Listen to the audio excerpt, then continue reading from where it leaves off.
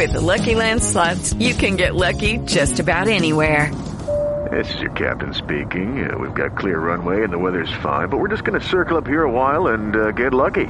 No, nothing like that. It's just these cash prizes add up quick. So I suggest you sit back, keep your tray table upright, and start getting lucky.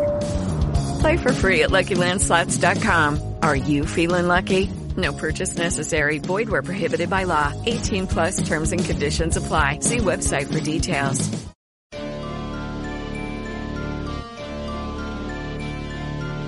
Are you searching for the best in online black radio? Then go to blacktalkradionetwork.com, helping you filter through the noise. Real talk, black talk.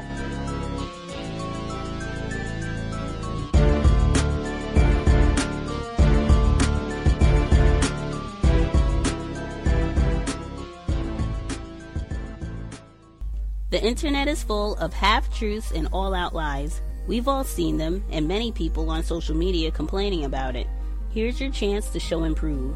WorldAfropedia.com is a black-owned and operated encyclopedia.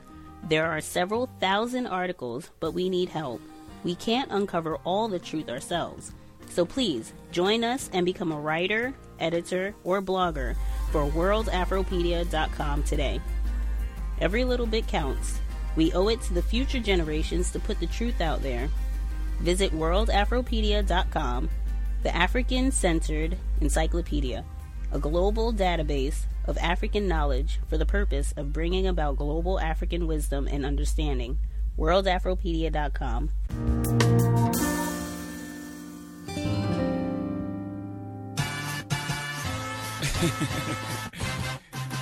Yeah, B.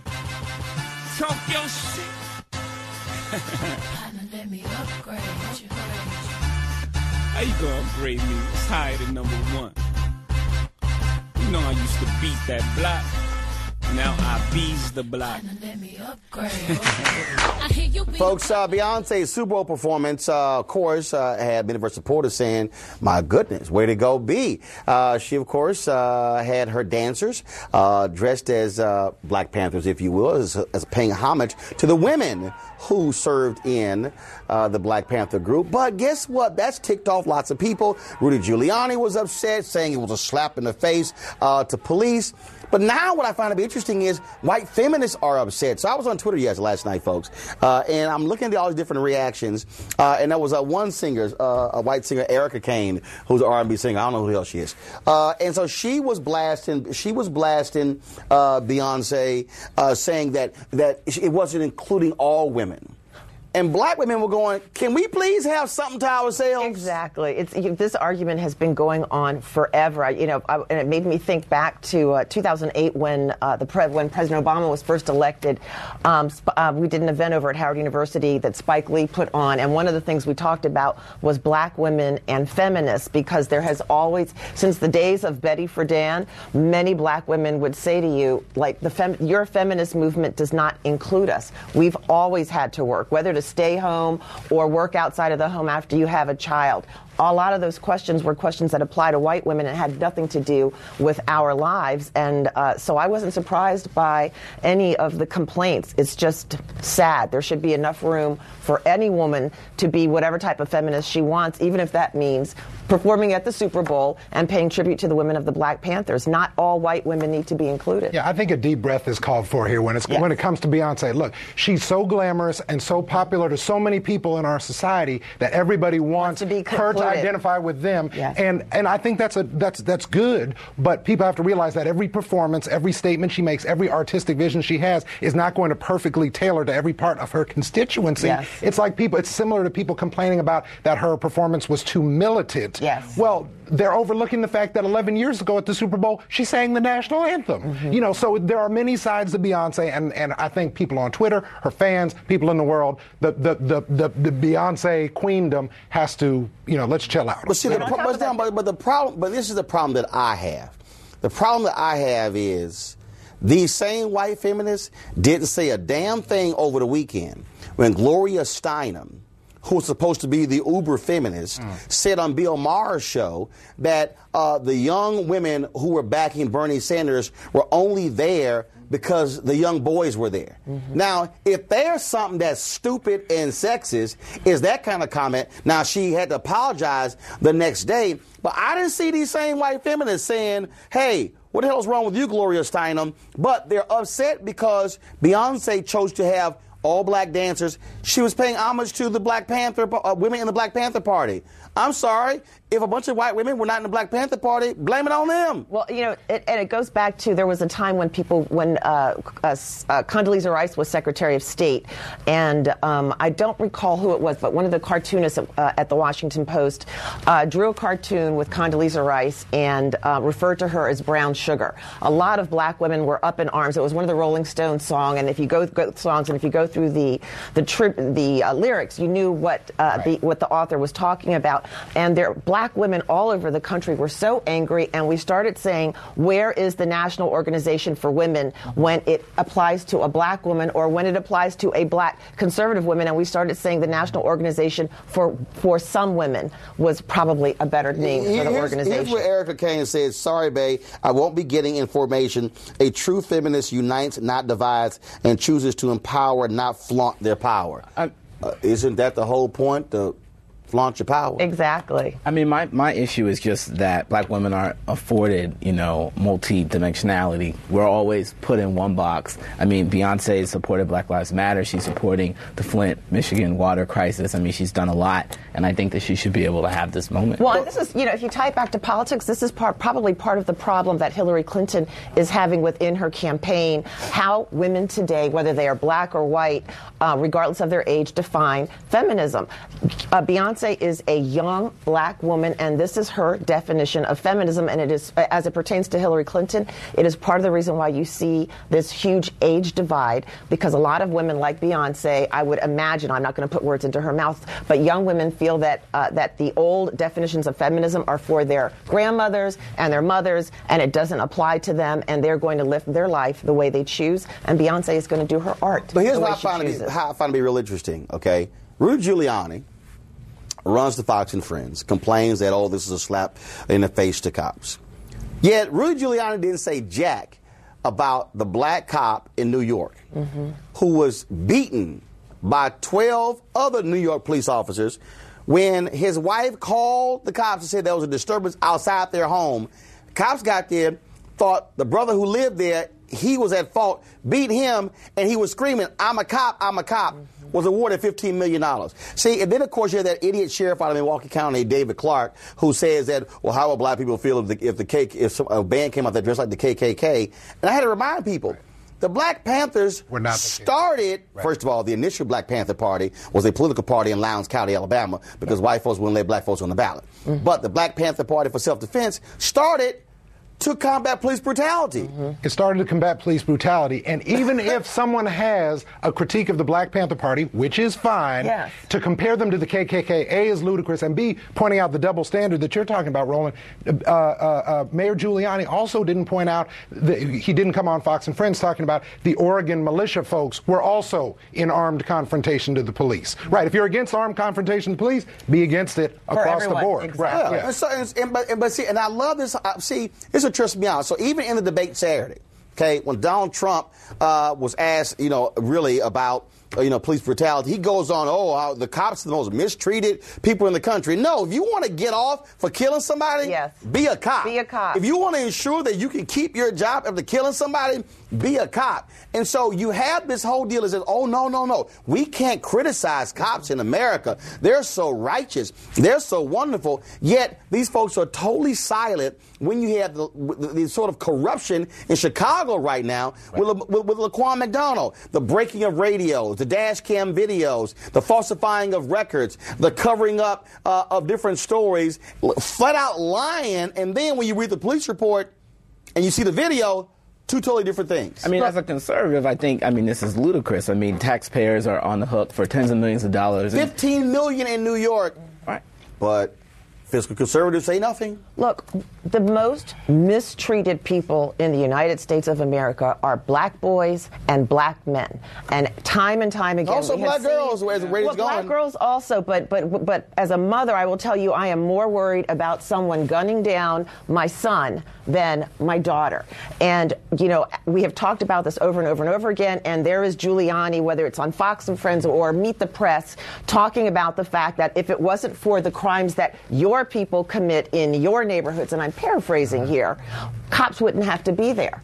He should be. It's outrageous, and actually, Fox and Friends shouldn't even have had him on the air. If you're going to be pro-life, if you're going to be pro-cop, if you're going to be pro-anything, it has to be for all of humankind. Now you know that ain't the case, because as even Chris Christie said in Saturday's debate, he said, "I'm pro-life outside of the womb." Mm-hmm. You see, nobody else jumped in. Mm-hmm. Just saying. Billie Holiday, I sing your blues. Bet your life against me, and I swear to God you'll lose it. Motherfuck the cops, we still singing for St. Louis. Motherfuck the cops, we still singing for St. Louis. Motherfuck the cops, we still singing for St. Louis. We're going to talk now with the mayor of Ferguson, Missouri. The U.S. Department of Justice slapped his city with a civil rights lawsuit this week. When Attorney General Loretta Lynch announced the suit on Wednesday, she said the city targeted black people in traffic stops, use of force, and jail sentences. These violations were not only egregious, they were routine.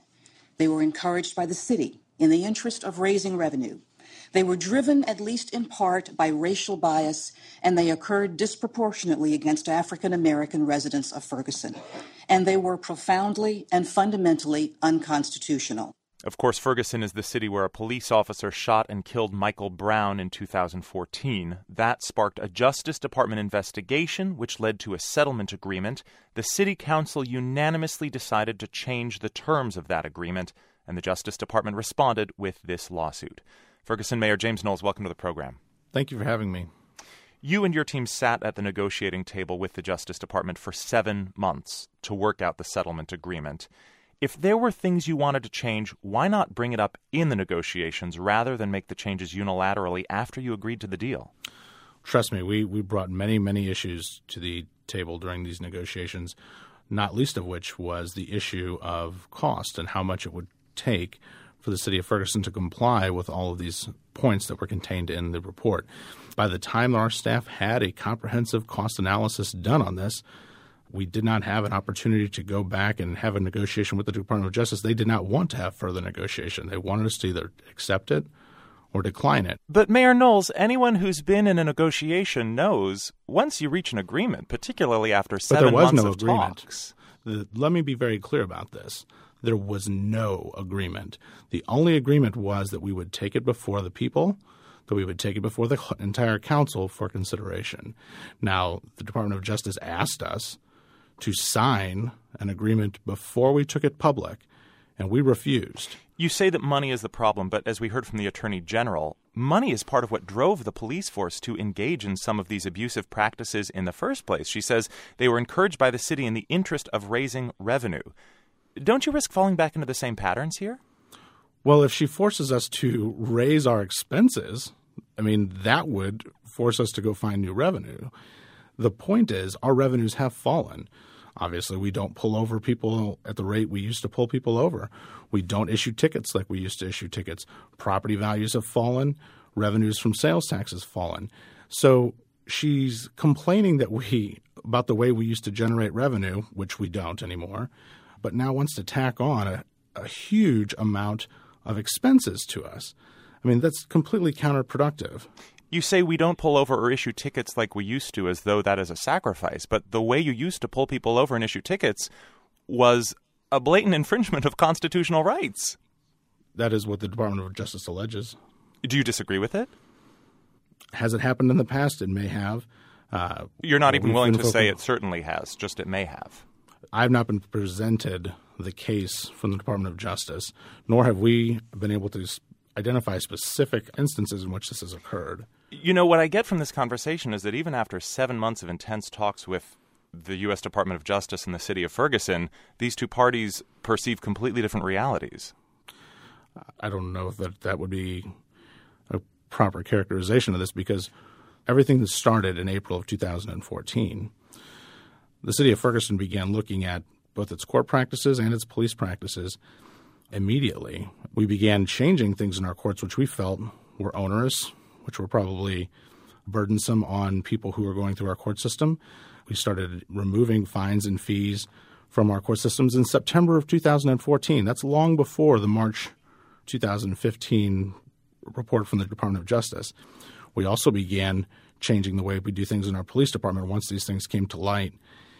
I think it's very important to recognize that the city of Ferguson has taken an affirmative approach to ensuring that those things which the Department of Justice alleges does not occur in Ferguson going forward. But ultimately, I think the Justice Department is accusing you of putting a dollar amount on fundamental constitutional rights, that if it's too expensive, you won't provide those basic rights guaranteed in the Constitution.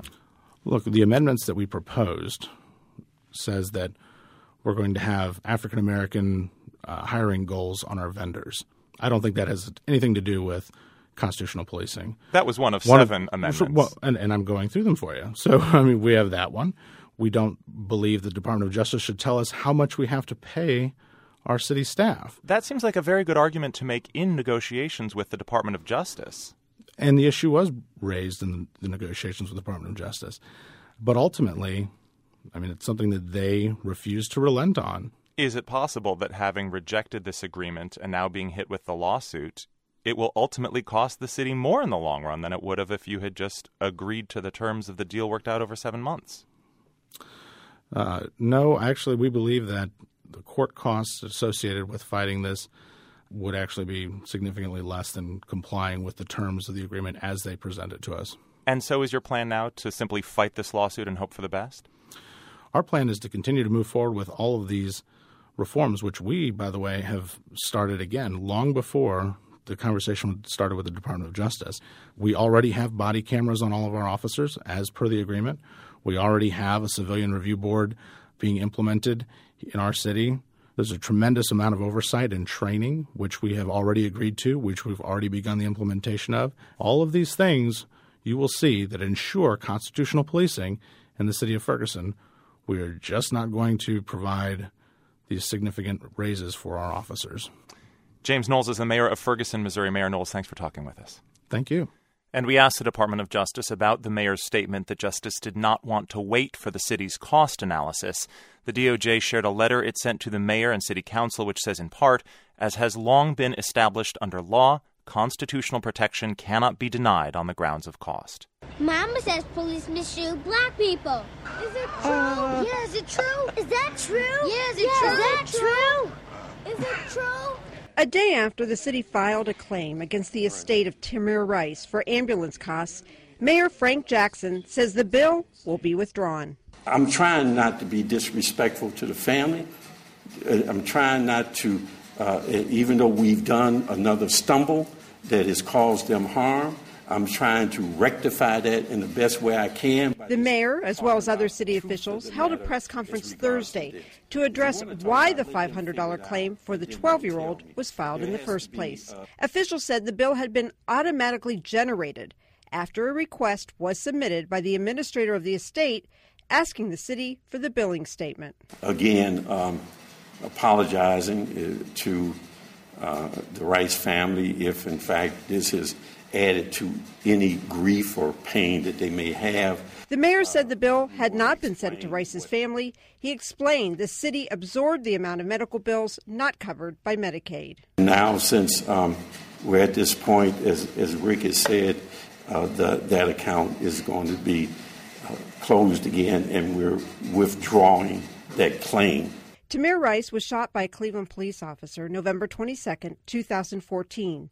The officer thought the gun Rice was handling was real. It was an airsoft pistol that police say looked real. But the fact a claim was filed has drawn criticism from the attorneys for the Rice family. They released the following statement. The suggestion that the estate administrator sending a routine public records request to the city about a child's death would then result in the city filing a court claim, particularly when the city's own police officers killed the child and the claim is already time-barred under Ohio law, makes no sense to the Rice family. This was a deeply disturbing incident to them. And the president of the Cleveland Police Union, Steve Loomis, also critical of the city's actions. Everything about this is wrong, and the men and women in the police department are about right and wrong. We do the best that we can do to make the good decisions for the right reasons. Obviously, the leadership of the city does not do that. I see. And are any of these homeless people of a minority persuasion? Well, why does that matter? Oh, it matters. See, it used to be we could beat up minorities and nobody cared. It's the reason a lot of us joined the force. Hey, Mitch, you want to go down and arrest some homeless people but not be able to beat up any minorities? No, thank you. Yeah, no, I think we're good. A JSO lieutenant is resigning from her position on the Board of Fraternal Order of Police in the midst of an investigation into whether she posted racist material on her social media account. Action News Jax was first to break the story about the investigation into Lieutenant Trudy Callahan's Instagram post. Action News Jax, Samantha Manning is live in Inglewood at the FOP Lodge. And Sam, Callahan stepped down at the request of the FOP president. Tanika, the president of the FOP, says he has received inquiries about Lieutenant Callahan's Instagram posts over the last few weeks. He says he believes her resignation was in the best interest of the organization and its members. Lieutenant Trudy Callahan is under investigation for these Instagram posts on her personal page. We blurred out some of the posts because of the N-word. One picture she posted shows a black man standing in a drive-through line at an ATM. It includes a comment saying, quote, "When you need money to get gas for the car, you can't drive up to the ATM." Another picture shows a black man lying on a broken fence. The comment from Lieutenant Callahan's account reads, quote, "Yeah, it's almost Friday, so get your hood hammock ready to chillax." FOP Lodge 530 President Steve Zona wrote in a memo that Lieutenant Callahan served on the board of directors since 2013 and recently won re-election for her position. He thanked Callahan for her service and said she will continue to be a dues-paying member of the FOP. They are now looking for her replacement on the board of directors. An Action News Jax investigation also found pages worth of complaints against Lieutenant Callahan dating back to 1996 when she first started with JSO. They included harassment, unnecessary force, conduct unbecoming, and sleeping on the job. She has previously been suspended 3 times. Lieutenant Callahan is still on the job with JSO. The agency is still investigating the complaints against her. Reporting live in Englewood on the South Side, Samantha Manning, CBS 47, Action News Jax. I want to be a cop. Fairborn Police put one of its officers on administrative leave. He is accused of posting an inappropriate Facebook comment about Black Lives Matter organizer Marshawn McCarroll, who committed suicide this week. Newsletter 7's Malik Perkins spoke to the police chief to learn how he's dealing with it. The comment was posted under a link to a story reporting McCarroll's death. It read, quote, "Love a happy ending." Fairborn Police were sent this screenshot of what appears to be Officer Lee Sears' Facebook page. Chief Terry Barlow said they took action immediately. Made aware basically of a social media post that was linked to a Fairborn police officer. At that time, an internal affairs complaint was initiated. Officer Sear was off duty when the post was made, but Chief Barlow says if the investigation proves Sear wrote the comment, it violates the department's social media policy.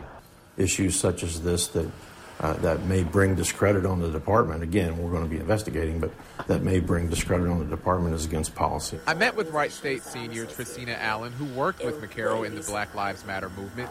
She said she would be offended if the investigation shows Sear wrote the post. That's definitely unacceptable for someone who, again, is supposed to protect and serve people, to have that type of comment and reaction towards someone who is dead. Chief Barlow said the alleged post does not represent their department as a whole. We take these issues seriously, and we'll ensure that the professional standards of the department are upheld. We've attempted to contact Officer Sear, but we have not been able to connect with him yet. And Fairborn Police say the post is still under investigation. Reporting in Fairborn, Malik Perkins. For a cop as good as I, a book of garbage drinking crocodile. Your wrist sister, pudding pie, you think I won't, but why wouldn't I? I'm a cop. So Imani Perry, an African-American Princeton professor, was pulled over on Saturday morning at 9:30 a.m. for driving 67 miles per hour in a 45-mile-per-hour zone. After a routine check of Perry's license, 2 officers, 1 male and 1 female, found out that her license had been suspended and that a warrant had been issued for 2 unpaid parking tickets from back in 2013. Perry was then searched, handcuffed, and taken to the police station in Princeton in the back of a squad car, where she was then handcuffed to a desk in the police station. She ended up paying her fines, which were totaled $130 from reports, and she was released. Now, Ms. Perry has declined to speak with the media. I've reached out to her myself, but that does not mean that she didn't want to bring her feelings to the public. The next day, she took to Twitter and Facebook with her account of what happened. The first tweet came on Sunday morning. I was arrested in Princeton Township for a single parking ticket 3 years ago. So she said 1, they said 2. Then she reeled off a series of tweets voicing her frustration over being arrested and how it was handled, including citing racism and anger over police tactics. There was a male and female officer, but the male officer did the body search before cuffing me and putting me in the squad car. Also, I don't consider a strange man's hands on my waist and inner thighs non-invasive. Now, she really delved into the issue in a 1,200-word Facebook post, especially in regards to racism. She states some of the following. Really? The police treated me inappropriately and disproportionately. The fact of my blackness is not incidental to this matter.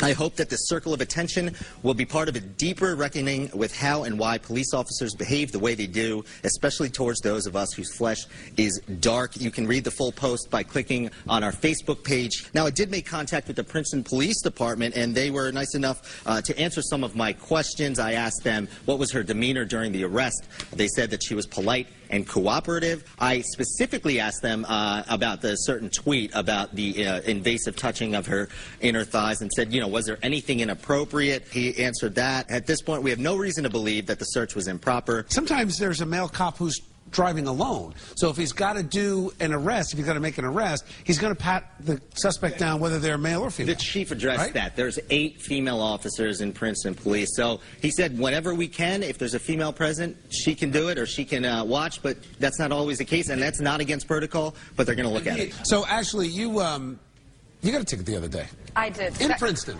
I had all my gear. I was ready to chase, and I forgot my purse, which has my wallet, which has my license. So I'm doing 42 and a 35, and I couldn't see a speed limit sign for a long time, and then all of a sudden I noticed the cop was behind me, and finally I see 35 miles per hour, and I slow it down. It took her a while to actually put her lights on. I will say, because of the race issue, I was scared.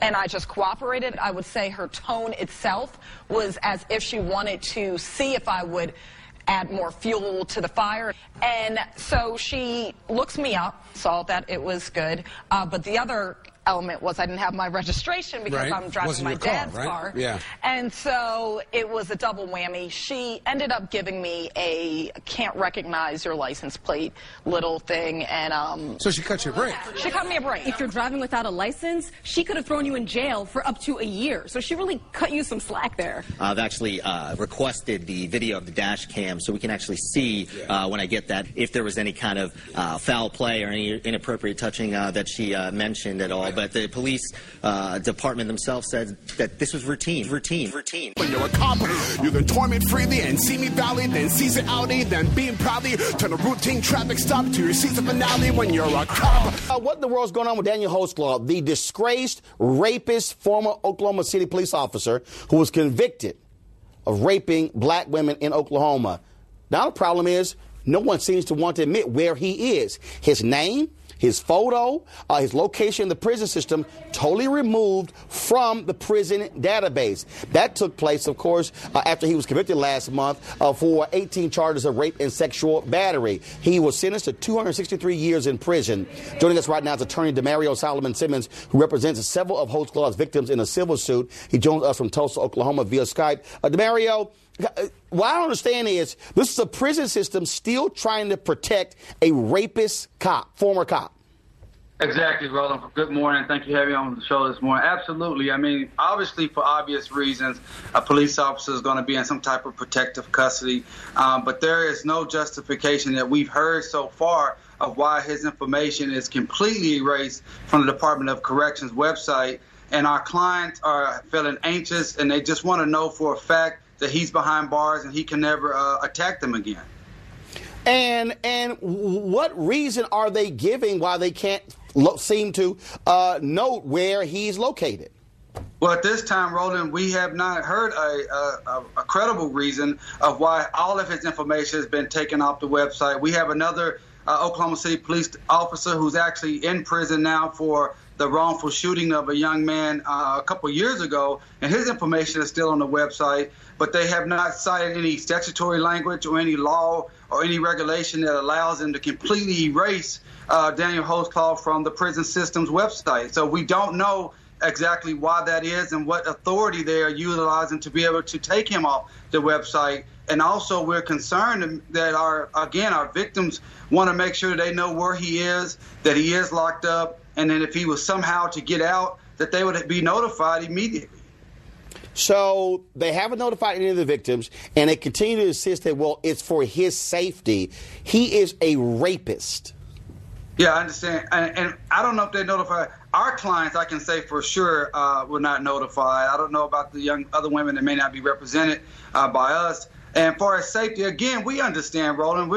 Everybody understands he's a police officer, and being in prison would be a terrible place for him to be, and people know where he is. But that is a separate issue versus being his public information, his mugshot, and that information on the website. It appears that, once again, Daniel Holtzclaw is getting special treatment as he received throughout this entire time that he was under investigation, left out on the street when the Oklahoma City Police Department had credible complaints about his activities, his sexual assaults that he was having, and even throughout the trial, it seemed that he received special treatment that was not afforded to other individuals who are accused of such heinous crimes. All right, Demario, we surely appreciate it, man. Thank you so very much for joining us. All right, thank you. I want to be a cop. NYPD officer Peter Leung is facing up to 15 years in prison after a Brooklyn jury found him guilty of manslaughter for killing 28-year-old Akai Gurley. Leung was on patrol in a housing project stairwell in East New York when he fired his gun, striking the unarmed Gurley. WNYC's Robert Lewis was at Brooklyn Supreme Court when the verdict was handed down. After a second full day of deliberations, the jury in the manslaughter trial of NYPD officer Peter Leung sent out a note at 6:40 p.m., around the time they were supposed to break for a long holiday weekend. Instead, it said they'd reached a verdict. The judge had them come in with a packed court of Gurley's family, police union representatives, Leung supporters, and media. The clerk read the charges. As to count one, charging the defendant, Peter Leung, with the crime of manslaughter in the second degree. What is your verdict? Guilty. Leung buried his face in his hands. Outside the courthouse, defense attorney Robert Brown called the shooting a terrible accident. We don't believe that the verdict was supported by the facts or the law. We plan on moving post-verdict in order to dismiss. And if that fails, we plan to appeal. But nearby, Gurley's family rejoiced. His aunt, Hortensia Peterson, attended the trial daily. She thanked District Attorney Ken Thompson. When he said he is going to work for you and he knows the citizen of the borough that he lives in, he's a man of his word.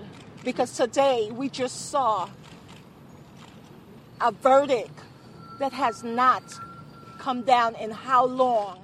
The shooting came just months after the deaths of Michael Brown in Ferguson, Missouri, and Eric Garner on Staten Island, both unarmed black men killed by police, prompting protests nightly in New York and across the country.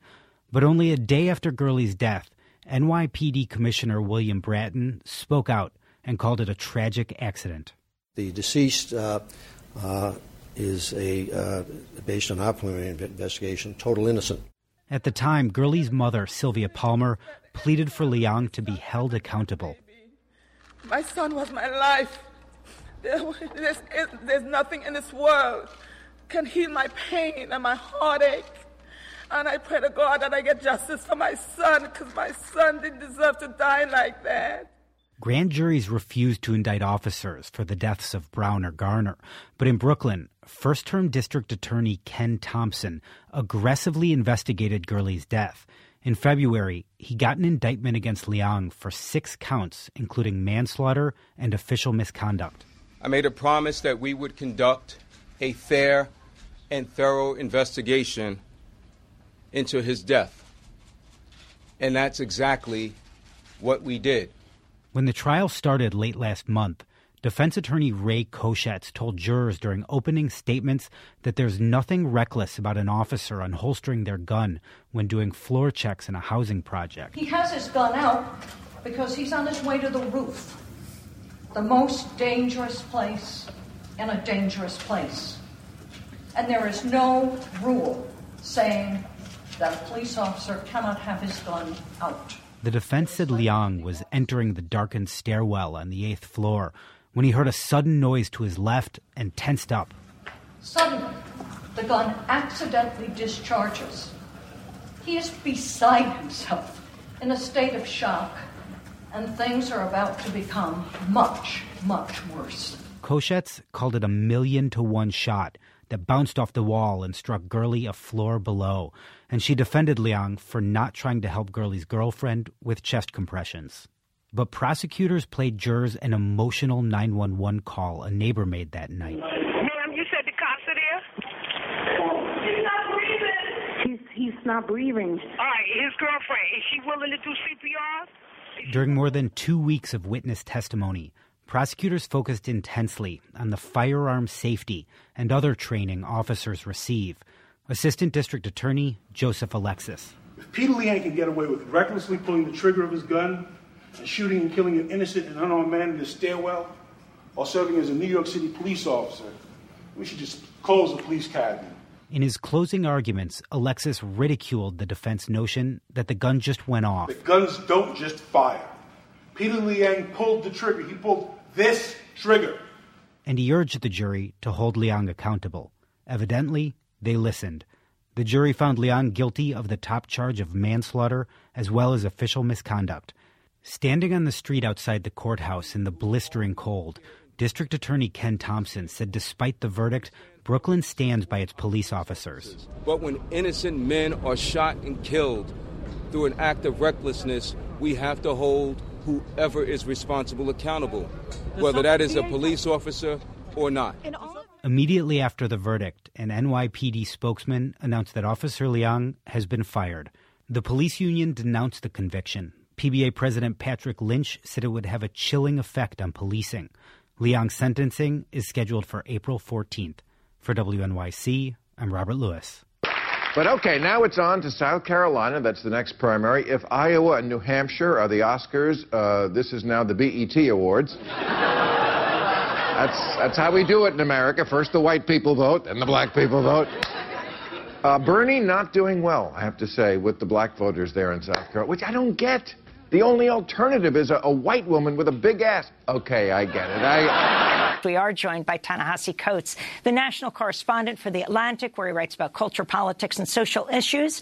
He's the author of Between the World and Me, which is a finalist for the National Books Critics Circle Award. He won the 2014 George Polk Award for his Atlantic cover story, The Case for Reparations. It's great to have you back, Ta-Nehisi.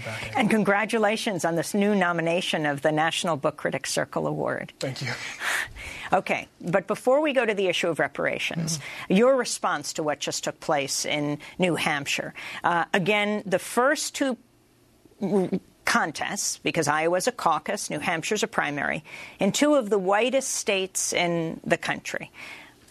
Well, I don't know that I have anything particularly more intelligent to add. I think, like everybody else, I'm stunned, you know. I mean, I guess after what are the you stunned by? Well, I think had you told me this like a year ago, I certainly would not have expected, you know, an avowed socialist to, you know, be putting up these sorts of numbers and actually be contending for the Democratic Party nomination.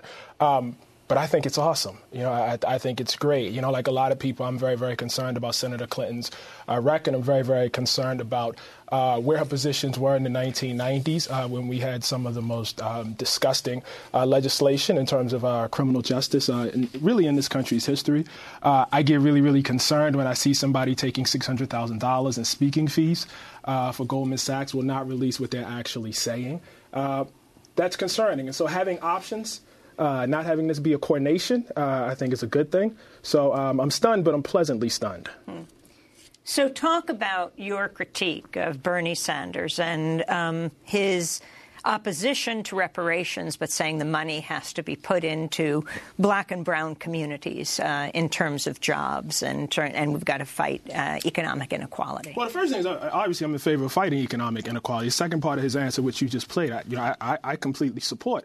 But I think one thing that we have to understand is, you know, and I'll put this in two parts. First of all, the injuries that African Americans experience are not just the injuries of class. It's not just a matter of being impoverished. We had particular policies in this country country that resulted in the larger share of poverty that we have in African-American communities. At the same time, the issue of class does not break down the same way in African-American communities as it breaks down in other communities. You can't make a direct comparison between middle-class African-Americans and middle-class white Americans, affluent African-Americans and affluent white Americans. The amount of wealth tends to be less. The neighborhoods that black people tend to live in tend to be of lesser quality. The institutions and the services that black folks receive from the government tend to be of lesser quality. And so the notion that you can have an all-encompassing policy, a universal policy, to really address what is actually a very, very specific injury, I think is wrong. I think, secondly, folks need to be aware of the history of how racism actually injures universalist policy. Every time we've had to, put forth universalist social policy in this country, at every moment we've had to contend with the fact that there is a relatively large population of Americans in this country that are concerned about black people being included in those policies, too. That was true in the New Deal. It was true in Obamacare. And it likely would be true with President Sanders also. W.E.B. Du Bois, the problem of the 20th century is the color. It remains with us. It's very sad, but it remains with us. And so thinking that we will get away from it by changing the subject or talking in a different way, I just don't think will work. I want to go back to 2008. CNN correspondent Suzanne Malveaux asking then-Senator Barack Obama about his view on reparations. When it comes to reparations, would you take it a step further in terms of apologizing for slavery or offering reparations to various groups? I have said in the past, and I'll repeat again, that the best reparations we can provide are good schools in the inner city and jobs for people who are unemployed. I think that strategies that invest in lifting people out of the legacy of slavery and Jim Crow, but that have broad applicability and allow us to build coalitions to actually get these things done, that, I think, is the best strategy. The fact is that dealing with some of the legacy of discrimination is going to cost billions of dollars. And we're not going to be able to have that kind of resource allocation unless all Americans feel that they are invested in making this stuff happen. And so, I'm much more interested in talking about how do we get every child to learn? How do we get every person health care? How do we make sure that everybody has a job? How do we make sure that every senior citizen can retire with dignity and respect? Damn you, Obama. That was President Obama. Well, actually, Senator Obama in 2008. Your response, Ta-Nehisi? It just always makes me sad to see that. I really want to believe him. I really, really want to believe Senator Sanders. But the fact of the matter is, in America, throughout American history, it's been very difficult to deliver on those promises that he said at the end. Every person a job, every person a quality education, every person quality health care, while avoiding the issue of white supremacy. I just don't know how you deal with that. We just went through an era during the housing crisis. And when I say housing crisis, it sounds like it hit everybody in the same way. It didn't. We had, mortgage companies in this country that deliberately targeted middle-class African-American neighborhoods and deliberately gave them predatory loans, despite the fact, even when you look at, the conditions of the folks who were borrowing money, they looked on paper just like other white families. They were targeted because they were black communities. How we get past this without I just don't know. So you write this remarkable piece for The Atlantic, The Case for Reparations. You originally were not for reparations yourself. I was not. I believed what he just said.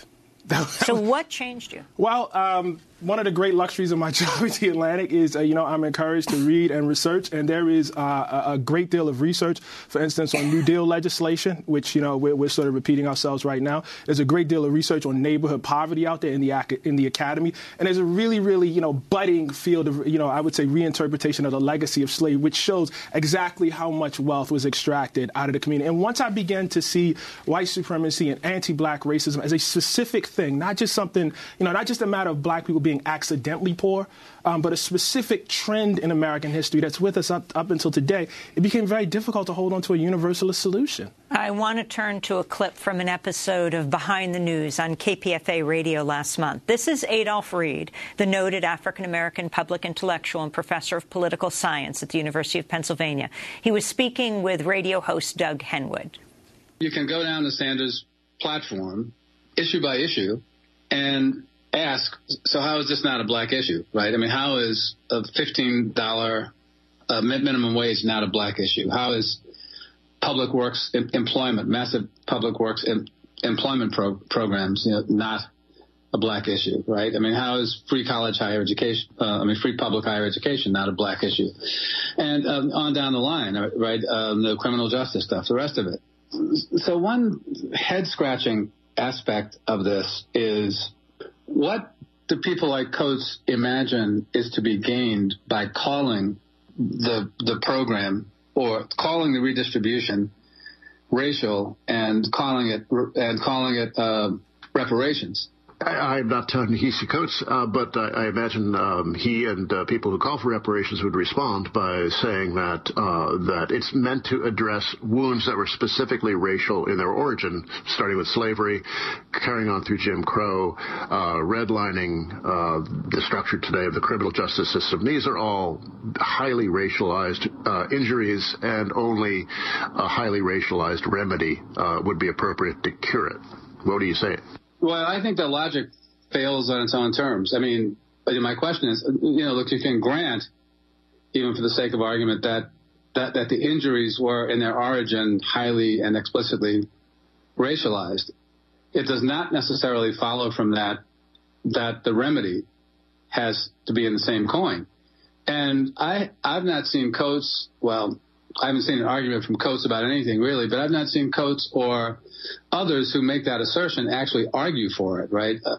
Give a concrete and pragmatic explanation of how that works, right? I mean, that is to say, how or what the response to atonement, I suppose, for past harms would look like, and what they imagine. Yeah, well, I mean, you can tell I'm flustered. I mean, what they imagine the response would actually be.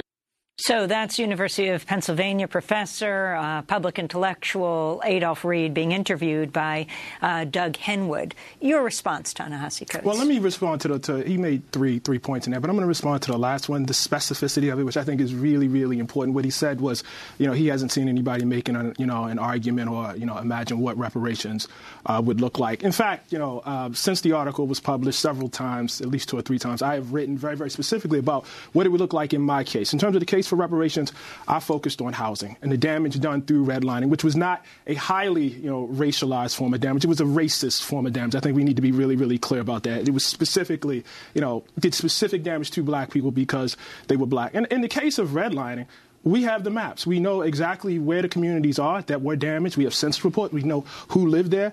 In cases of, for instance, the GI Bill or FHA loans that black people were not allowed to give, we have folks who could, go before a claims office and say, I tried to do this. This was denied to me. So we don't have a problem of knowing where folks live. We don't have a problem knowing what communities were affected. I would target those communities for investment and target those specific people, given that they could, prove, what happened to them for investment. That's a very specific, that's a limited case of reparations.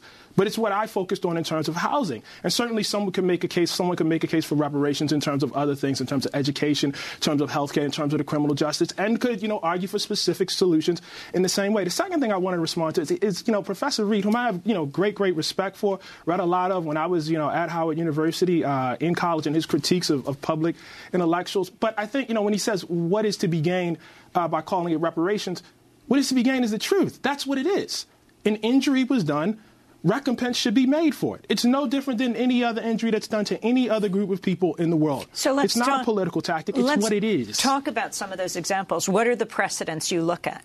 Well, in the case for reparations, I obviously looked at the grand precedent of the Holocaust, and specifically how reparations were given to Israel in recompense, specifically for folks who had to leave the areas where Nazis came in. And what they did was they invested in Israel. They basically sold them goods that Israel then used to build themselves up. But again, that's a country to country transfer. It doesn't necessarily have to be that way. There are many Holocaust survivors who also. That's right. That's right. And there were individual reparations made to, Holocaust. There still are individual reparations being made to this very day for Holocaust survivors. So, and in fact, even in this country, we've actually had reparations in specific cases to black people. In Chicago for the crimes of John Burge, in North Carolina, in the crimes in terms of the sterilization campaign that was made down there. The state of Oklahoma during the Tulsa race riot admitted that they had actually perpetrated a pogrom, dropped bombs on black people and black communities down there. They declined to give reparations, but it was really, really clear. And so I think it's very, very important.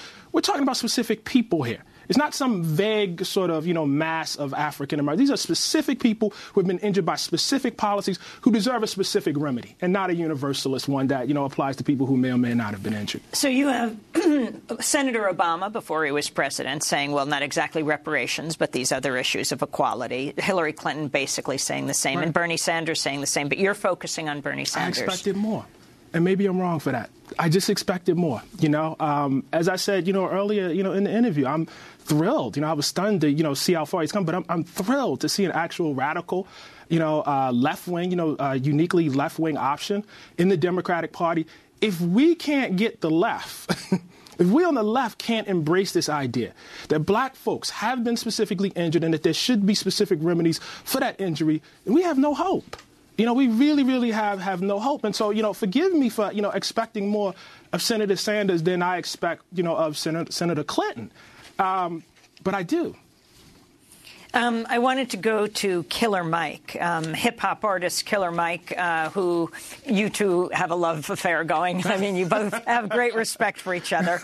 Last month, he took to Twitter. He introduced Bernie Sanders at a big rally in Atlanta, and he took to Twitter to defend Sanders after you criticized him for not supporting reparations. Killer Mike tweeted, "The truth of my support is this. I am pro-reparations for any people used and abused like blacks have been here and other places." And, quote, "I believe the government of this country will never do this, but I can have a POTUS who will be open to a federal loan program to help." And, quote, "Candidate that I think would be most sensitive to the very accomplishable goal and the other things that will help black people is Sanders." That's Killer Mike. There's actually very little in that statement right there that I disagree with. One can be very, very critical of Senator Sanders on this specific issue.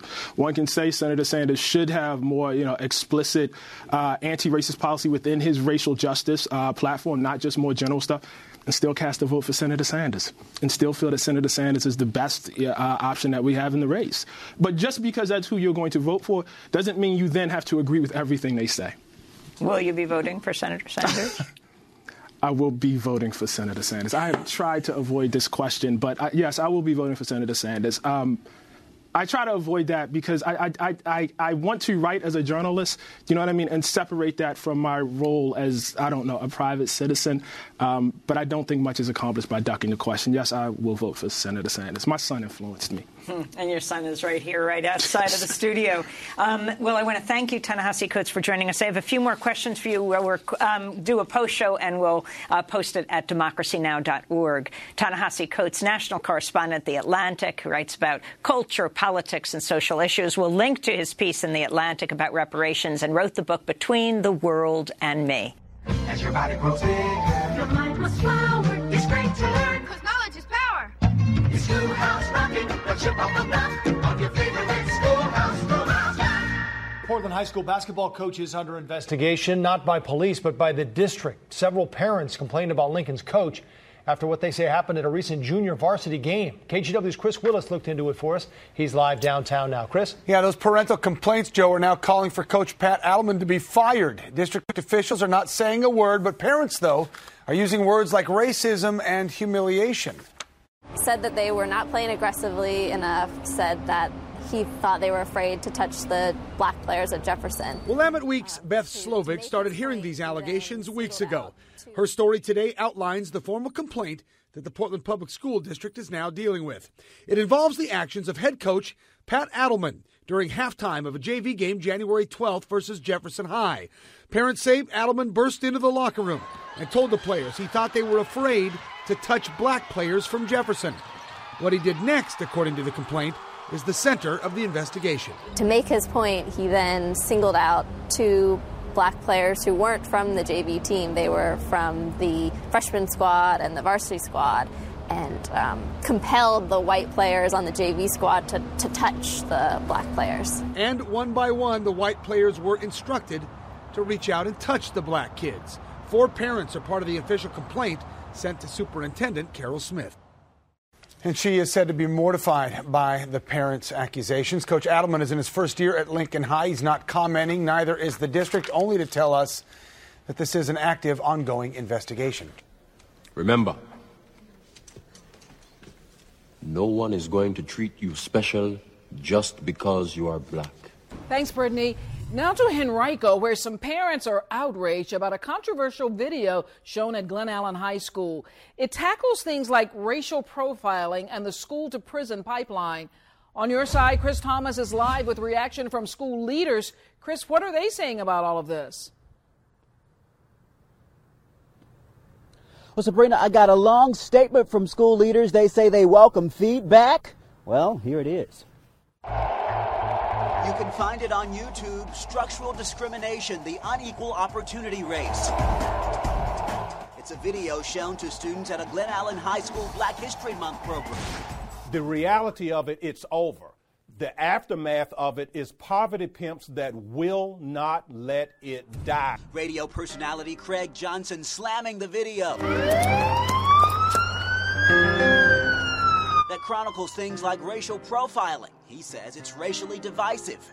Dr. King gave his life, he gave his life so that America would be a place where we're judged by the content of our character, not the color of our skin. And now we have poverty pimps being led by our current president, Barack Obama, who all they talk about is the color of skin. Damn you, Obama. We got this letter from a parent complaining the video is leading to tensions with alleged tweets like, "Y'all are privileged. Get the blank over it."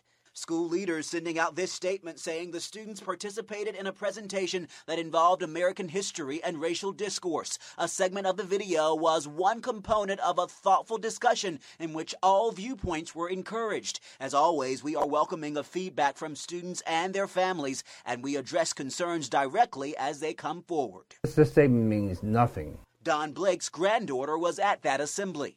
They're sitting there watching a video that is dividing them up from a racial standpoint. It's a white guilt kind of video. And so? I think somebody should be held accountable for this. Force that person to stand on that stage and defend that video. And I'm telling you, I will mop the floor with that person. Now, that grandfather says he wants school leaders to host a meeting on this topic. We'll keep you posted on what happens. For now, on your side, Chris Thomas, NBC 12 News. So how's the college responding to this incident? We're having a race forum. And what's that? A forum on race, so we can discuss the incident and the surrounding issues of race. So the usual lip service? No comment. Cell phone video may help identify Texas A&M students accused of yelling racial slurs at Dallas high school kids. State Senator Royce West's office says video captured by school faculty is now in the university's hands. Andrea Lucia live outside Uplift Hampton, the alleged target of those slurs. The people there were really friendly. Got a bunch of howdies and everything. That one incident is kind of like gets everybody like, ooh. 16-year-old Shaquari Wilson believes the confrontation began when several A&M students spotted his friend carrying a UT Longhorn bag. So they were saying, go back to where you came from, and one of my peers had turned around and said, you do realize we're all black or African American, right? Wilson and his classmates kept walking, but faculty supervisors trailing behind allegedly heard the college students use a racial slur. It's kind of like an eye-opener for me, really. An Uplift spokesperson says at another point in the tour, an A&M student reportedly asked 2 high schoolers what they thought of her Confederate flag earrings. Just like being hit over the head with a hammer. State Senator Royce West says a Texas A&M police officer initially told the group the students were expressing First Amendment rights, but that he eventually took a report. West now wants to see the university send a strong message. If indeed these students engaged in this behavior, then it should be expelled. The university president apologized to the Dallas student, saying, quote, "I deeply regret the pain and hurt feelings the incident caused these young students." But this aspiring veterinarian says it hasn't changed his impression of the school. I actually thought it was really great.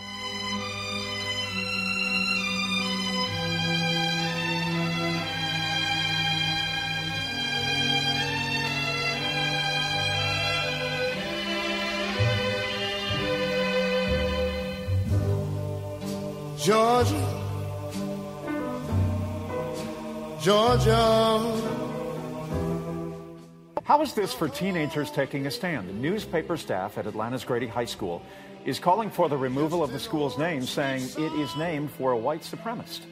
Education reporter Donna Lowry spoke to a young journalist today who wrote this article. Donna, what's the latest on this? Well, the students say their school needs a more inclusive namesake.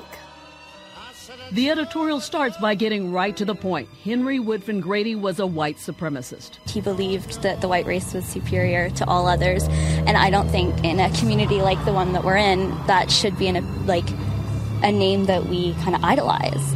They are two of the 7-member editorial staff of the award-winning Southerner newspaper Grady High School that decided to call for removal of the school's name.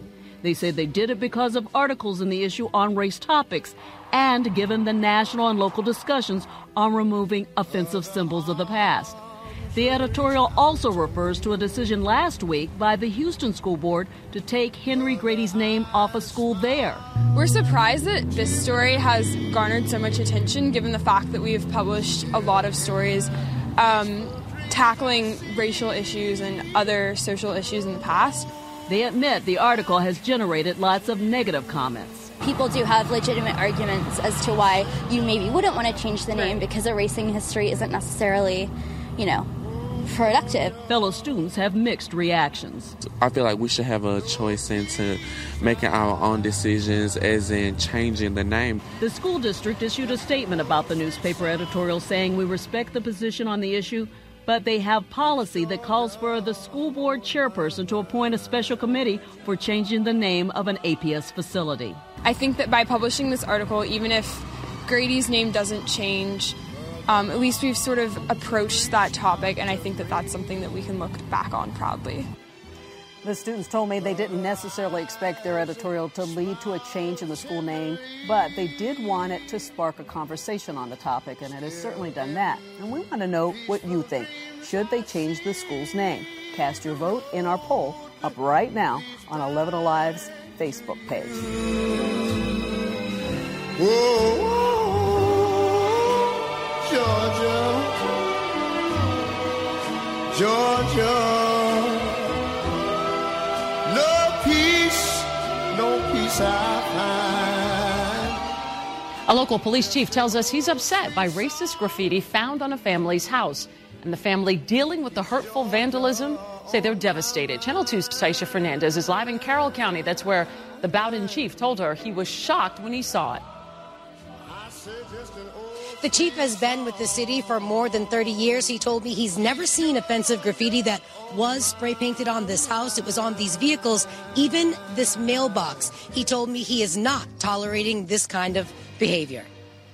When I drove up, kind of caught me off guard. It was early Wednesday morning. A Bowden bus driver was on her normal route on Sally Ann Circle when she saw this racist graffiti. She called 911.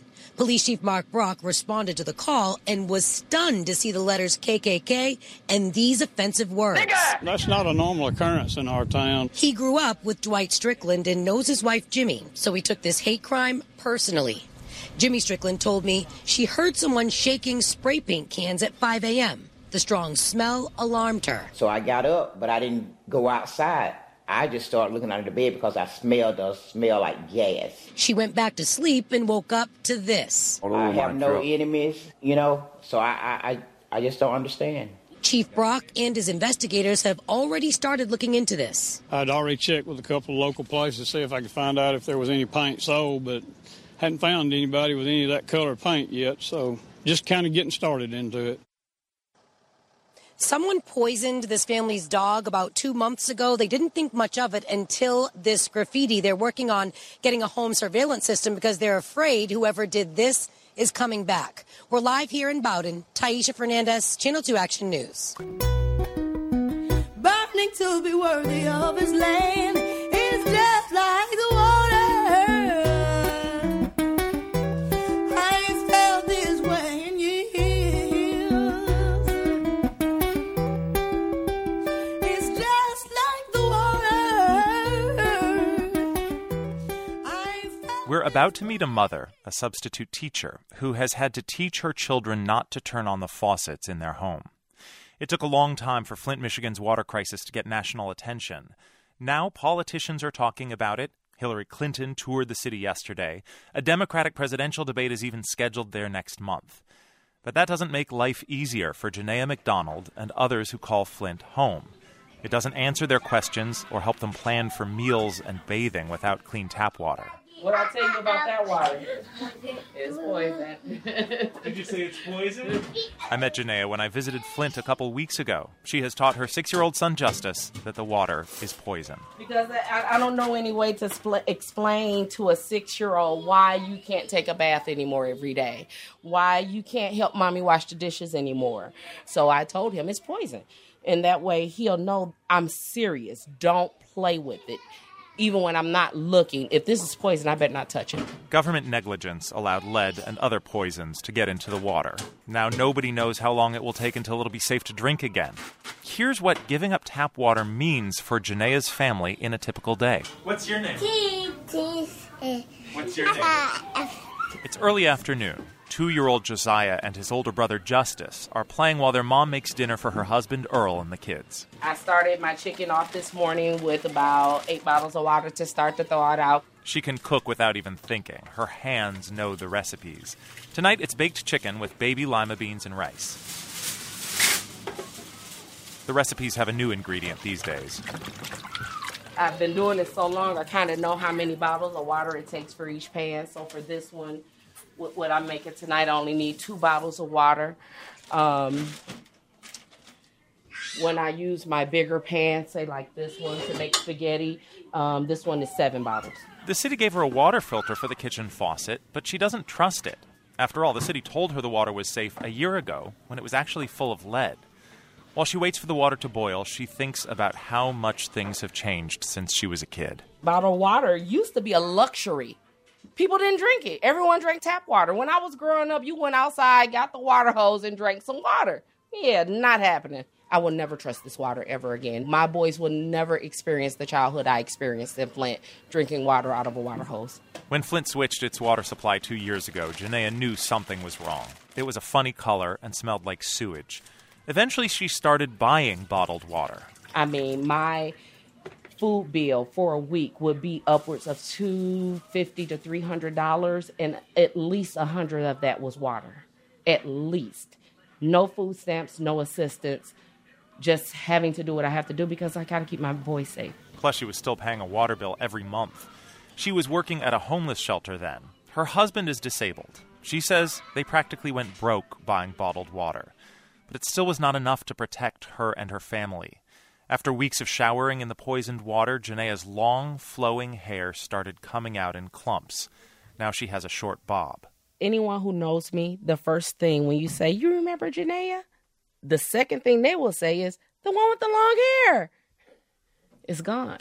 It's gone. So it was part of me. But she doesn't even worry so much about her hair.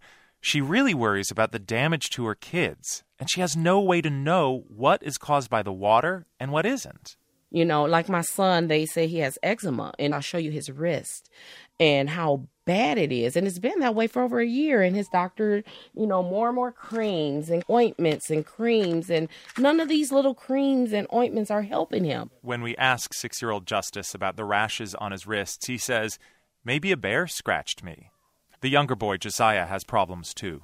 Even now, I could tell some slower developments in Josiah, and who's to say that's not from the water?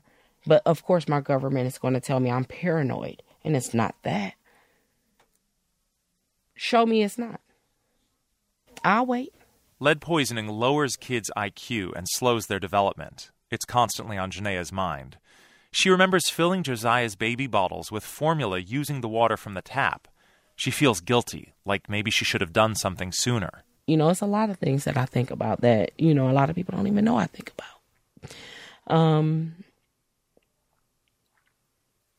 Like when you came in and you said hi. At 2, Justice would have been all over you. He'd have been, hi, I'm Justice. I don't get that from Josiah. And I don't know that didn't come from me fixing his bottles with that water.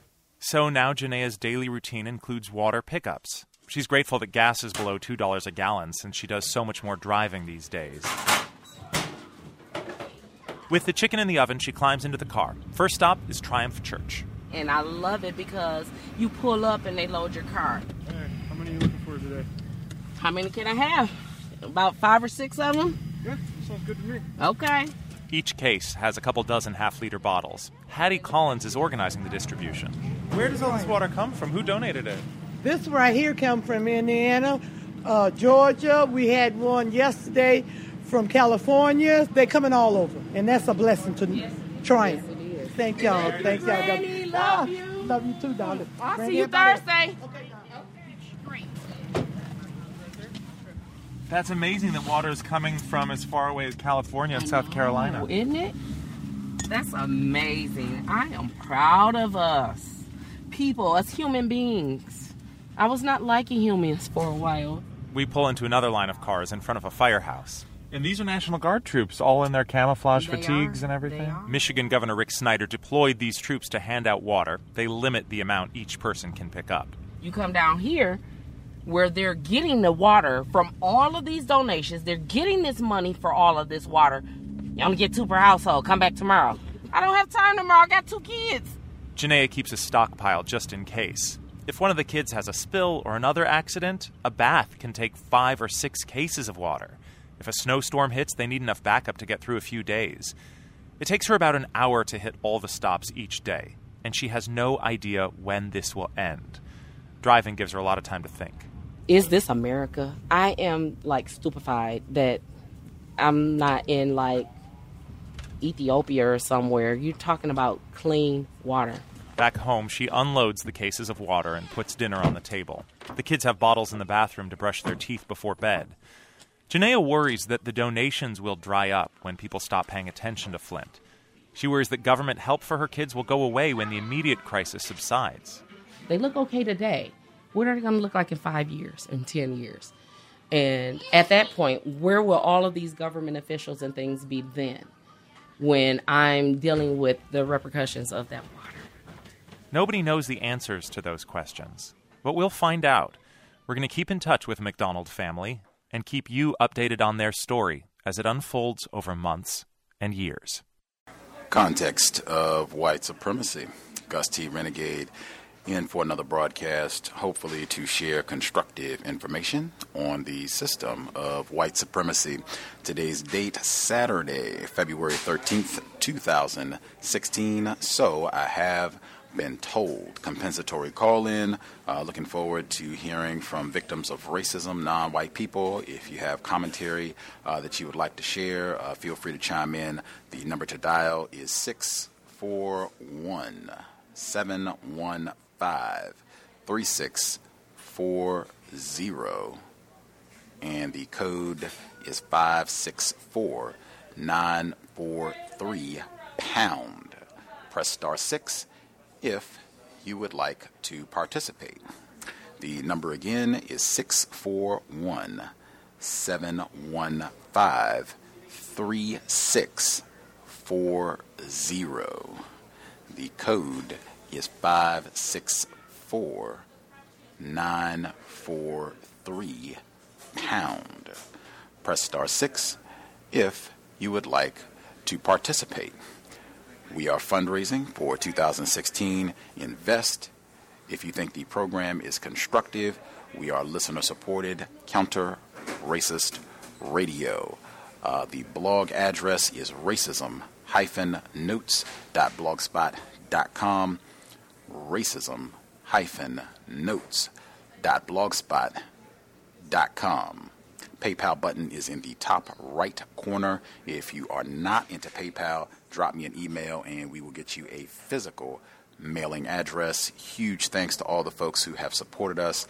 It will be our 7-year anniversary next Sunday. Hope we have provided a platform so that folks can get a better understanding of what white supremacy racism is, how it works, and suggestions, things that we can and should be doing to replace white supremacy with justice. You can also invest by sharing the program. You can tweet, share the links if you have favorite programs. Certainly, 31 times Dr. Welsing was on the program, and any other broadcasts that you think are informative, that it would benefit victims of racism to hear the content. Share, put it on your Facebook page or tweet it out if you have a blog or other real estate online. Post the content. That is super helpful to get the information to other victims of racism. Quick thoughts that I'll get in before we get to folks who called in. I saw today, I would have included audio, but it happened so recently. I think all of this just broke today. Supreme Court Justice and suspected racist Antonin Scalia reportedly died in Texas. He was found dead at his ranch at the age of 79.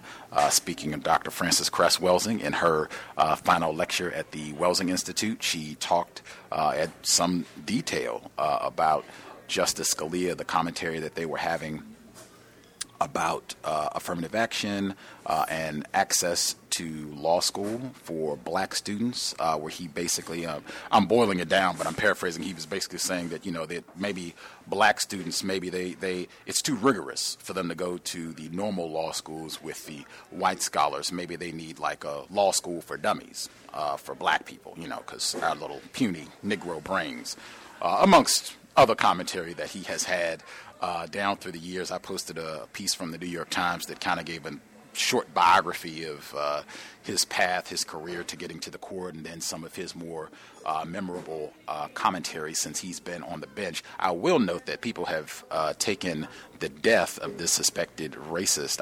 I think he was a white person. I could be in error, but I think he was accepted as white. That many people have taken this opportunity to target President Obama and Justice Clarence Thomas to practice racism against them. You can look online. There were many reports where people were joking and mocking Clarence Thomas, people saying that Clarence Thomas basically just sat on the court and did whatever Anton Scalia did, just echoed whatever his sentiments were in their different rulings and briefs and what have you.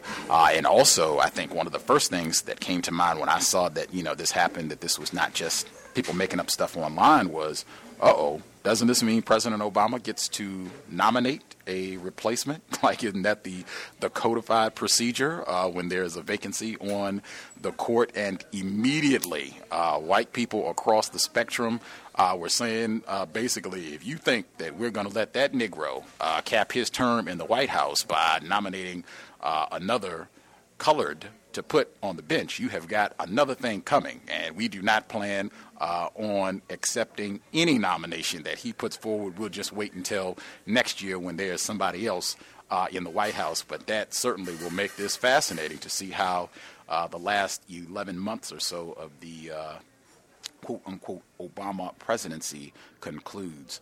Other quick comments that I will get in before I get to the folks who dialed in. One of the things I'm even ashamed that, I should have been doing this earlier, perhaps. I normally will do searches, right, to try to compile news clips. And just to emphasize, I know we have a lot of people that are new listeners, right, the compensatory call in. Again, compensating for many things. One of the things we're compensating for is that I've concluded that many non-white people just don't get an opportunity to check the news, to kind of see what's happening. Yes, many things are not reported in the news. Many things are not reported accurately in the news. But even that, a lot of us just don't get an opportunity to check to see what's being talked about, the way it's being talked about, what's being omitted. So I try to compensate for that, just to kind of give a snippet of some of the things that happened over the past 7 days. Really emphasize that I don't dig to try to find things in the archives from a month ago or a year ago. Consistently every week, that is like a rule for the compensatory call-in. All of the news clips every week, this is just what happened in the last 7 days, to really emphasize, and I always say, there's way more content. I just, try to distill it down to things that really stood out that I think, folks should think about. But there's always tons more comment. This is just a scintilla of kind of some of the things that happened, and a lot of it is focused on this area of the world, not even getting, once you start going to other parts of the globe. But within that, I normally will try to also, in addition to checking different news outlets and what have you to see what they're talking about, what's being reported, I'll do searches on Google for different terms, white supremacy, racism, see what pops up, white privilege even sometimes. And I just, on a whim, yesterday said I will look and see what was reported over the last 7 days with the term N-word. And I say nigger on the program. I do not do any of that self-censoring. I think that's one of the problems, us trying to sanitize white supremacy, racism. I just try to be explicit. This is what it is. So I search for N-word, right? And that's spell it out that way, N-word. So I searched for the last 7 days to see what pops up. Of course, you get a lot of content. What I expected, we should bury the N-word, stop saying it, it's Kanye West's fault. I expected a lot of that. However, you will also find a ton of different news reports. It won't be anything casual. It'll be the chief of the police department under fire for calling black police officer nigger. A student in Texas comes out to find swastika and nigger, or N-word, painted on the side of his car. Georgia house, nigger painted on the mailbox. It'll just be tons, story after. It was pages. You could just go through and pluck out news reports of different types of trashy and terroristic conduct. Lots and lots of workplace racism. There were quite a few stories where different people on their jobs, various places of employment, being called a nigger on the job. I said I will make that a staple of part of my research from now on, just to see how many different reports are popping up on a week-to-week basis where you can just see racism being reported in the news just on the basis of the word nigger. And I don't think you can blame Kanye West or BET or whoever else they want to do some victim. I don't think they are most to blame for that. I would still go with whites on that one as well. Other things that stood out, I thought it was significant in the report where they were talking about the black professor at Princeton, Imani Perry, where she was stopped. She got handcuffed, taken into the department and handcuffed to a desk over, they reported about $130 in parking ticket fines.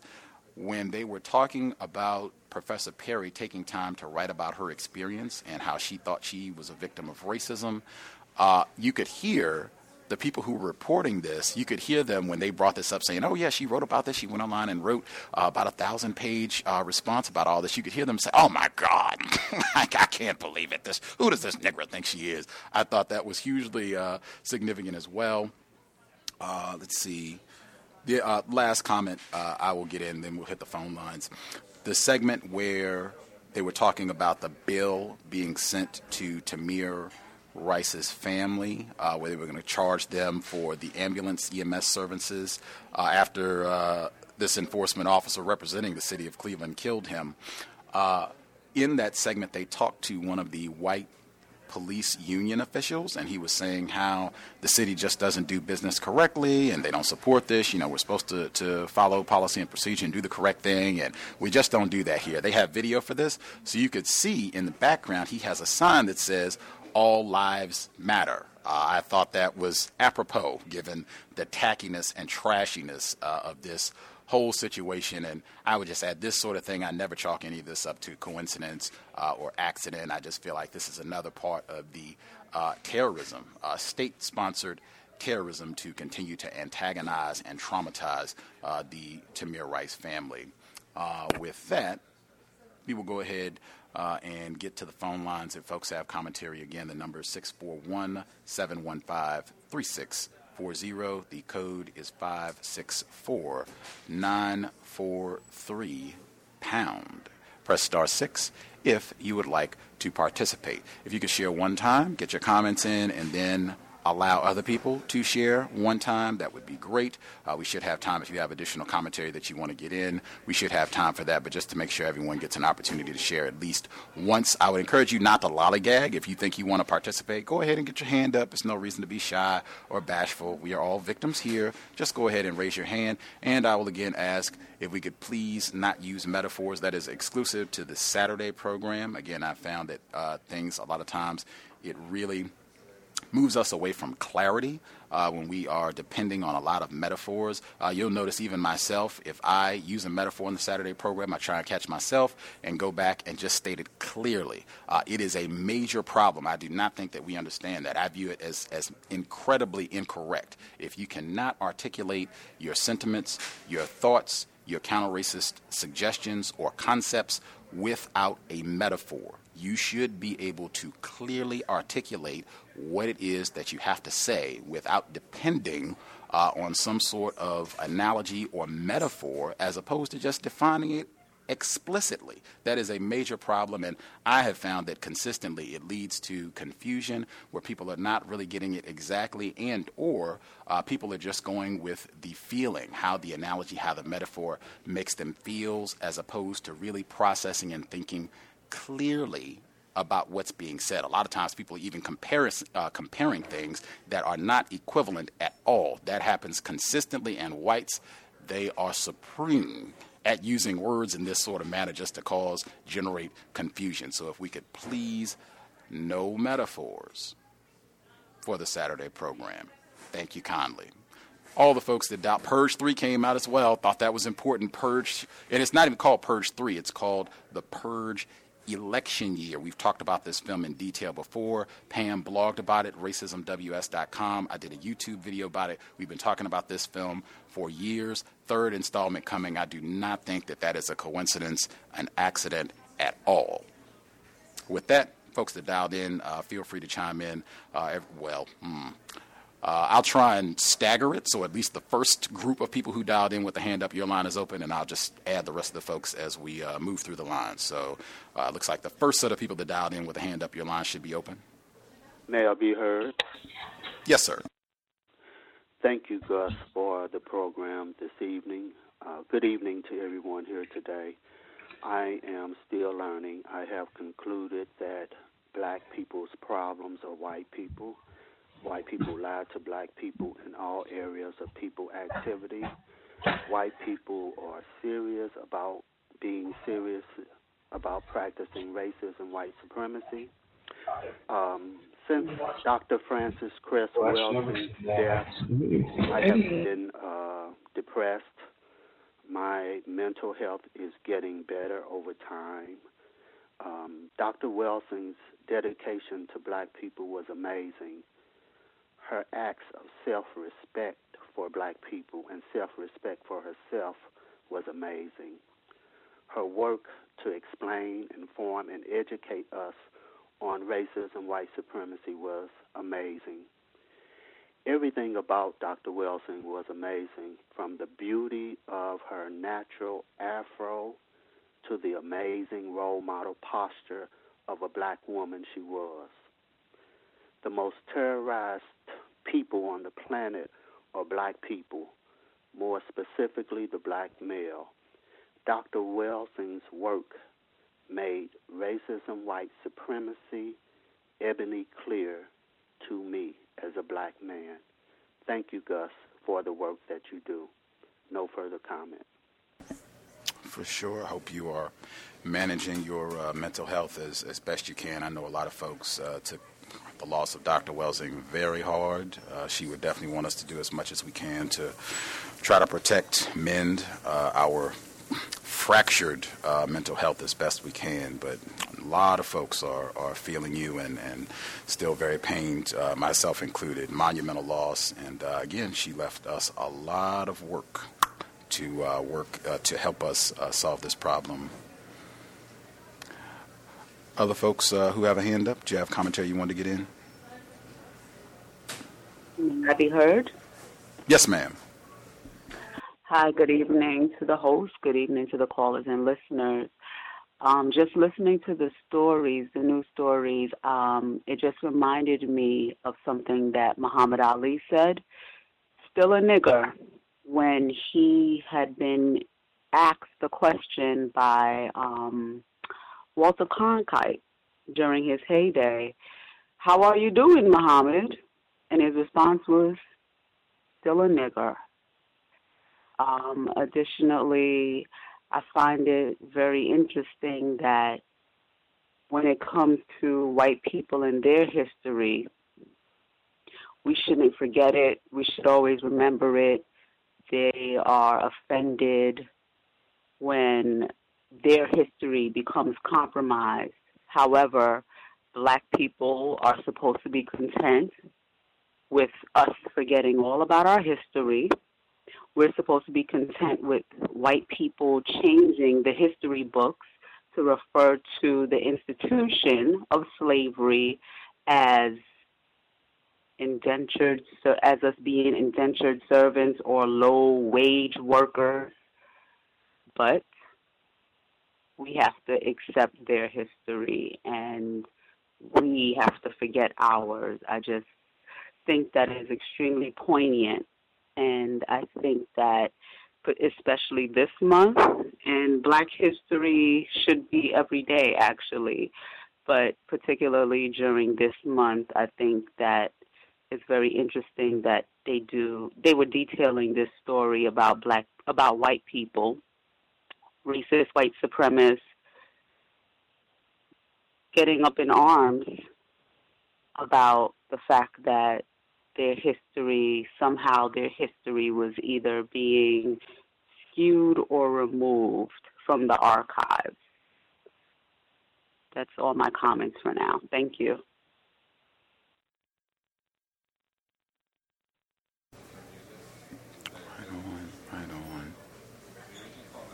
I don't think it's just Grady High School. I think, and as a former Atlanta resident, I think they have a hospital that is named Grady as well down there. Not that is not the only two monuments. Those are not the only two monuments in the capital city of Georgia that are shrines to racist white supremacists. Not at all. That's just two that I know of. Folks have other comments that they want to add if we haven't heard from you?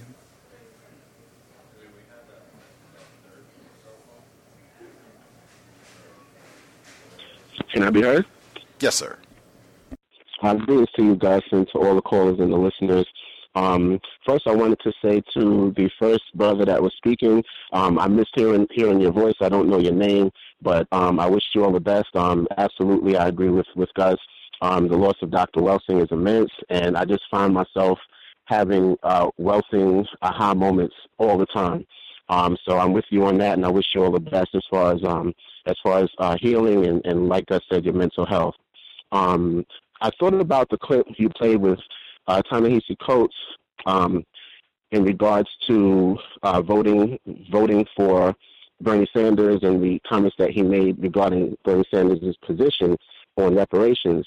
And I just found it so poignant because, to speak of Dr. Welsing again, she repeatedly talked about Black people coming together and addressing racism, white supremacy with any of the candidates that are running for the presidency, and basically informing them that as long as you do not acknowledge and basically put out there that you understand there's a global system of racism, white supremacy, and that Black people have been suffering under that system for 500 years up to 1 minute ago, essentially we're not going to vote for you. And I think that that's one of the greatest expositions of knowledge that she's ever discussed, simply because we don't have to always agree or be unified as Black people, united independent, but that should be something that we should all be on the same page about. And if we could get more Black people to be on that page and address that issue directly, I think we might be able to make some headway. So just that discussion was interesting. And then also in regards to that, Bernie Sanders avoiding the whole topic of reparations and him being Jewish. It's funny because I used to work on Wall Street, and I did stock and bond management, and I worked at Bank of New York, and I worked for a division called State of Israel Bonds, and the entire State of Israel bond was the process of paying Jewish people reparations for the Holocaust, and they still have State of Israel bonds to this day. And the kind of money that used to flow through that office in the form of stocks and bonds was unfathomable.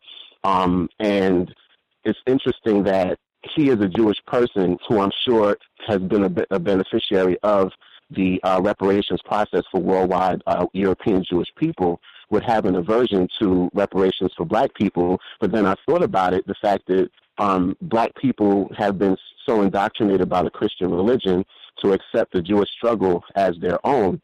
that a lot of us don't really know the history, that Jewish people were the slave merchants. The entire slave trade, they were the people who were doing the buying and selling. And if you study Jewish history, there's two great books by the Nation of Islam, The Secret Relationship Between Blacks and Jews, in which they take the words of Jewish scholars, basically outlining the fact that Jewish people sold more black people than anyone else.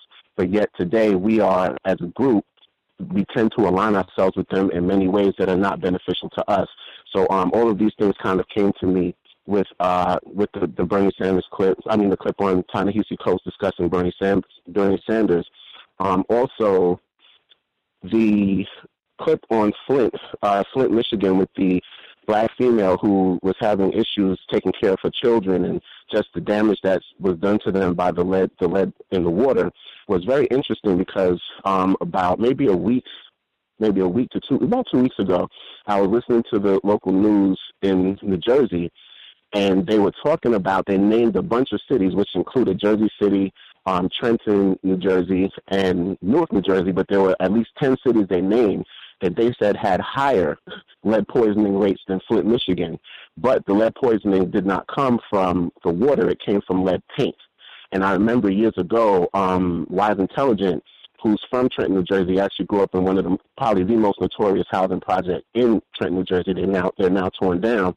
But he actually came back here and had a whole campaign, and he actually made a song called Get the Lead Out, which was in relation to the damage being done to young black children regarding lead paint. And the sheer high numbers of young black children being psychologically damaged by the lead paint. And then also it made me think about when they were talking about her riding around to these different locations to get water, and it immediately made me think of The Walking Dead. Just simply the fact that black people in Michigan are dead to the government. They don't care. And if anyone has seen The Walking Dead, they have to go on these excursions just for basic necessities.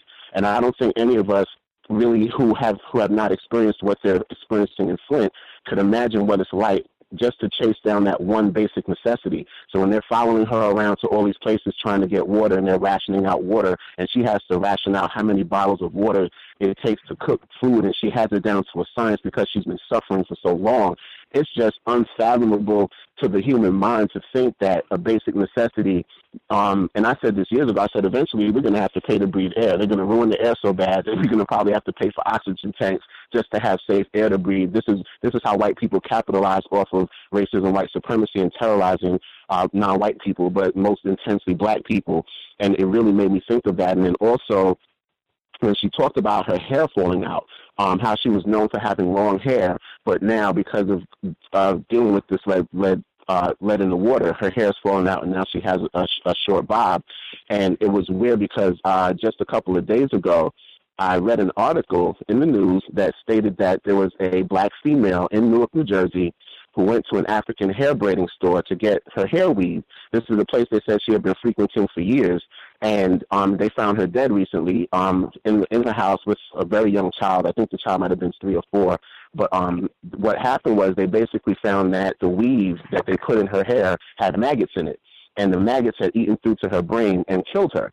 And I was like, wow, a lot of black women, I don't know if they know this, but I know there's temples in India where Indian women will shave their hair as a offering to the deity for blessings for that year.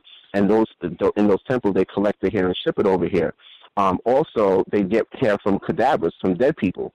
So I'm just assuming she might have had maggot eggs in the hair that they might have harvested from a dead person, and the African hair braiders had no idea. So now this woman is dead because there was maggots in her weave that basically flourished and ate her brain and killed her. So it's just pause for thought for those black females who do wear weaves, just to be very careful about what you're putting in your hair. And they also have, I've read information about weaves having formaldehyde, which also causes all kinds of brain damage and body damage. So just be aware of that. And then also, I also saw an article about Taylor Swift. Kanye West recently came out with a song in which he talked about he thought that he would still that he would have the ability to have sex with Taylor Swift, and he called her the B word in the song. He didn't think it was a negative thing, but the reaction was very interesting. This is what I found poignant, was that Taylor Swift has a younger brother who bought a pair of Kanye West sneakers, and the instant that he found out that Kanye West called his sister the B word, He literally said, I'm doing spring cleaning, and he took a picture on Twitter showing himself dumping Kanye West sneakers in the garbage. Now, I know his sneakers are very expensive, but just the idea of that white self-respect, the instant that he called Taylor Swift the B word, her brother did not hesitate to get rid of his sneakers and basically landblast him. Whereas, and I thought about it, if that was a black person, we might have thought it was the coolest thing ever. And it's just the mindset of that self-respect. Again, Dr. Wilson, that self-respect, the whole idea of I'm not going to tolerate someone calling me out of my name or disrespecting me in that fashion, and I will sever all ties financially to dealing with you, if you basically behave in that manner or disrespect in that manner. And that's the kind of self-respect that I feel that we as black people need to cultivate so that we can start to make a dent in the system of racism, white supremacy. That's what I have right now, and thank you very much for taking my call. For sure. Just really quickly, on the lead thing, I had a news clip where they were talking about New Jersey, and it was a specific school where they were saying that they've had bottled water in the school for a long period of time, I think at least a year, because the water's been poisoned, high levels of lead. These were black children. The only reason that I did not play it was I think that is like one of the few times where I have seen a major outlet talking about the Flint water situation, and they focused on a black family. Like all the other clips that I've seen, Melissa Harris Perry, Democracy Now!, it's been a white family consistently. And typically it's been a white woman talking about how, our children and all that. And even this, it was on NPR, so there was no video to see this black female and her children and her husband and all that. But that was the only reason I played it, because I feel like that's just been another aspect of the white terrorism to consistently portray whites when they've said all along, at least I've seen consistently, Flint is predominantly black city, although we're not showing any black people as the victims of all this, predominantly black city. We just happen to only be able to find white families when we want to put a camera on somebody. But that was the only reason I played that clip and not the one that was talking about the same situation in New Jersey. Other folks that we have not heard from, you should be with us. Hey, good evening. Oh, you go ahead, sir. Oh, you go ahead, sir. No, because there's a lot of background noise. I'm going to wait till I get in my vehicle. So you go ahead. Okay, well, good evening, guys. Good evening to all the callers. Good evening to Roz. That was a great little dissertation you just did. I had some of the same points. Gus, I love that you're keeping the focus on the white kids. Very important aspect of everything. With the clips, and I never thought. I always do the same thing you do when I look stuff up. I put certain words in the search engine, racism, racist, white supremacy, whatever. I never thought the N word. That's a great idea. I never thought it, and I'm sure you pull up a whole bunch of stuff. Poor Justice Scalia. Maybe we should do a tribute show for him. I wanted to say a few things about the clips. Flint.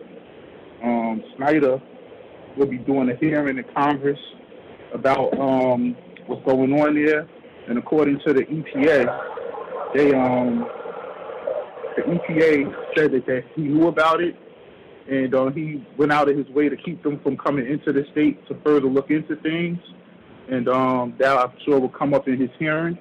I doubt he'll get in any trouble. He'll have to probably just pay some more stuff.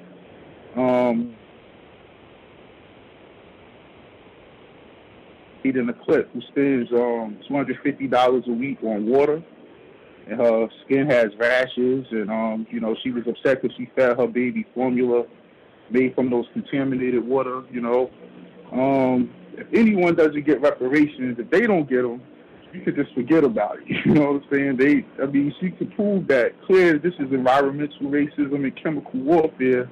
If they don't get reparations, then we might as well just give up the discussion. Host floor. Now, what I always understood that when police go to jail, they don't live in general population. They usually live in protective custody, and they also have the correctional department officers looking out for them. So I don't understand why they're not putting where he is out there. I just think that that's it's very odd, and I would love to find out why. Playing the race card, This is about the election. Clinton this week is meeting with Sandra Bland's mother. I mean, very smart. She wants to get those black votes. She dropped the name of her slain brother in the Milwaukee debate this week. She's trying to go further to the left on Bernie about racism to secure that southern black vote that's coming up. And, really stepping up her deception. In my opinion, we can't vote ourselves out of racism. I don't care if we vote in the block or not. So that's just why I don't participate. But I do enjoy being entertained by watching it. I think that Bernie Sanders' policies would be more helpful to us if he could get them through. But there's no way he could win a general election talking about the stuff he's talking about. I mean, it's just not going to happen. There'll be a landslide if he tries to come out, especially with the way the Republicans are looking. So I just think that, this is just to get your attention. Either way, we lose. And also, him not being for reparations or anyone, like Raj just spoke out, said he's a Jew. They've definitely gotten reparations. And also, with the book we're reading, the slave, without the slaves, they wouldn't even have a system of currency or credit in this country. So, that's all I have to say about that. And Kai Gurley, I said when we had the whole school thing, half justice, I think this is the same thing. But would it have been the same if this was a young white cop? That's what I keep thinking, and I've heard his family come out and say the same thing. He broke down and cried for 3 minutes during the testimony the Asian cop did. And this was a case where I didn't even realize before they even had a Chinese judge. I was like, wow, But, I don't deny that that's a dangerous job. I mean, you couldn't pay me enough money to walk up and down the staircases in the pink houses and projects in Brooklyn. I mean, that's just no money in the world. And, you had, we're in the world's richest city, Wall Street, NASDAQ, the UN. I mean, every building downtown has marble lobbies. I mean, if you blocks and blocks and blocks of skyscrapers. I mean, I've been to buildings with indoor gardens and palm trees with birds, rare birds and butterflies flying around the lobby. I mean, it's just, and you have a staircase in the projects with no lights. I mean, that's just racism playing out. I saw they had one black juror. He gave a speech. He kind of came out and said, and I said this last week, that they wanted to see the gun. They wanted to pull that trigger again. And what he pretty much said was they didn't loosen the trigger. It was no way this could have been a mistake. That trigger was hard for them to pull. Even as the jury, this wasn't something that could have been done mistakenly. Ferguson, I think we could learn from the Indians. You never make a deal with the white men. They negotiated, came to an agreement, and decided they're not going to go through with the agreement they made. And if they make us go through with it, we'll just find another way to extort more black people. I mean, we don't care about the Justice Department. Just blatant racism. Lastly, Beyonce, the self-proclaimed feminist. You know how that played out for her last year, a couple years ago. Well, now she's being called a black supremacist. And, I said, man, I haven't, black people, when we do the Super Bowl halftime show, we always end up in controversy. I mean, Beyonce probably would have been better off bringing Justin Bieber on stage and having her unzip her blouse and she show a little nipple like Janet did. I mean, this was just crazy, especially since this is the biggest event on television in the country every year.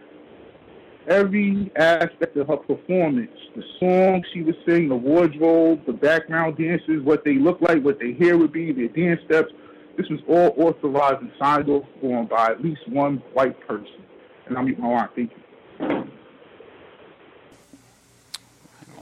Right on. Other folks who dialed in with a hand up should be with us.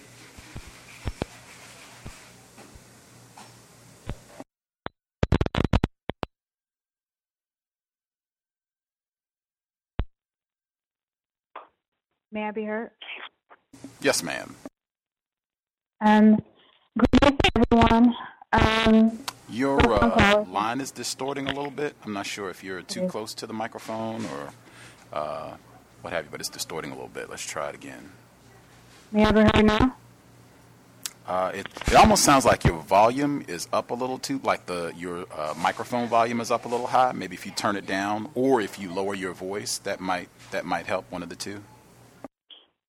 Okay. How about now? Oh, much better. Okay. Thank you. I'm a first-time caller, so bear with me. What I found interesting in the clips specifically was the interview with Mayor Knowles. He used she at one point when he was referring to the Department of Justice and how they were going back and forward.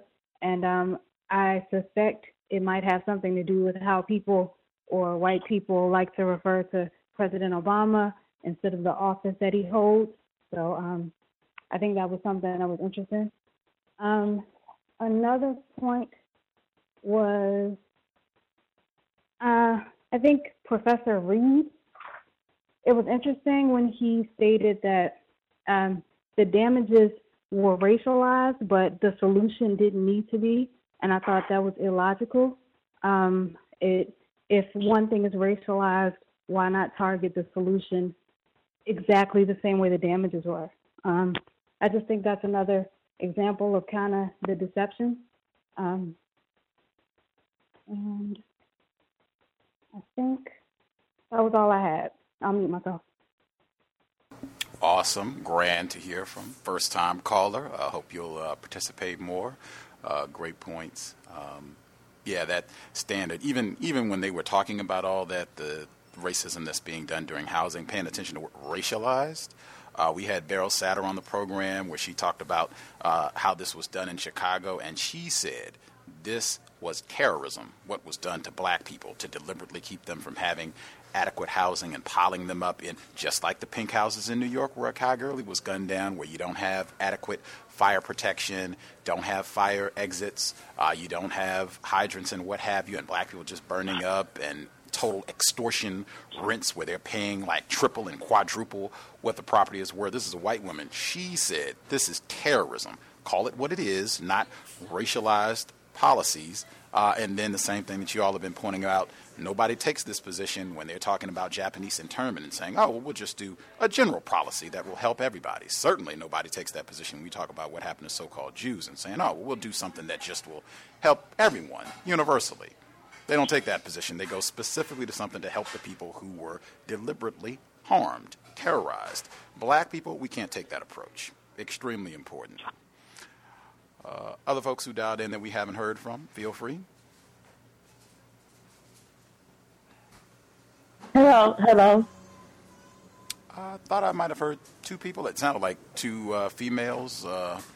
Hello? Yes, ma'am. Go ahead. Okay, thank you. Good evening, everyone. My wonderful comments. I just had a few things.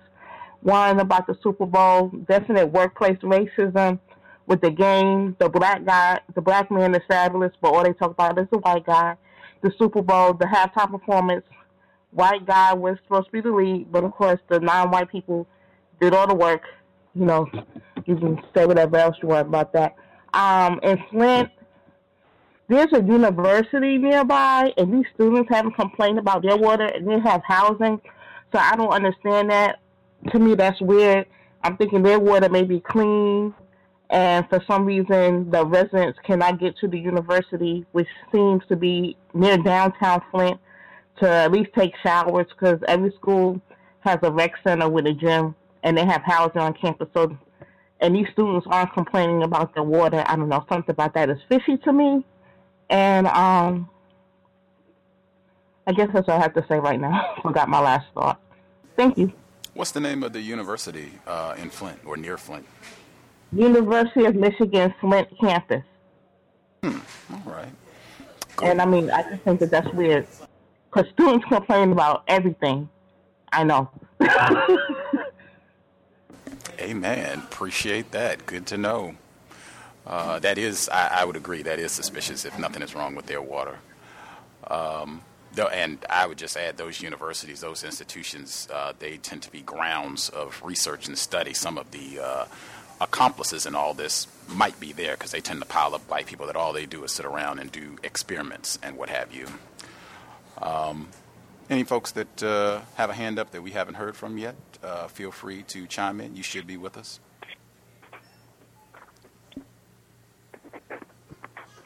Hello?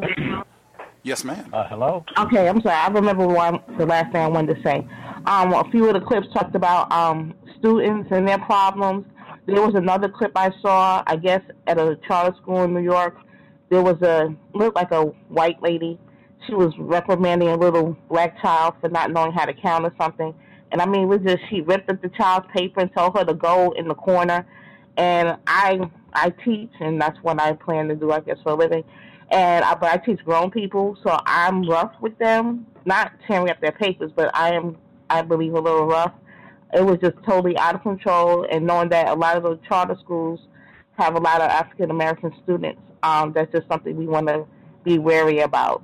Because she's still there, and they call her an excellent teacher, and blah, blah, blah, wonderful job. So just be wary of that.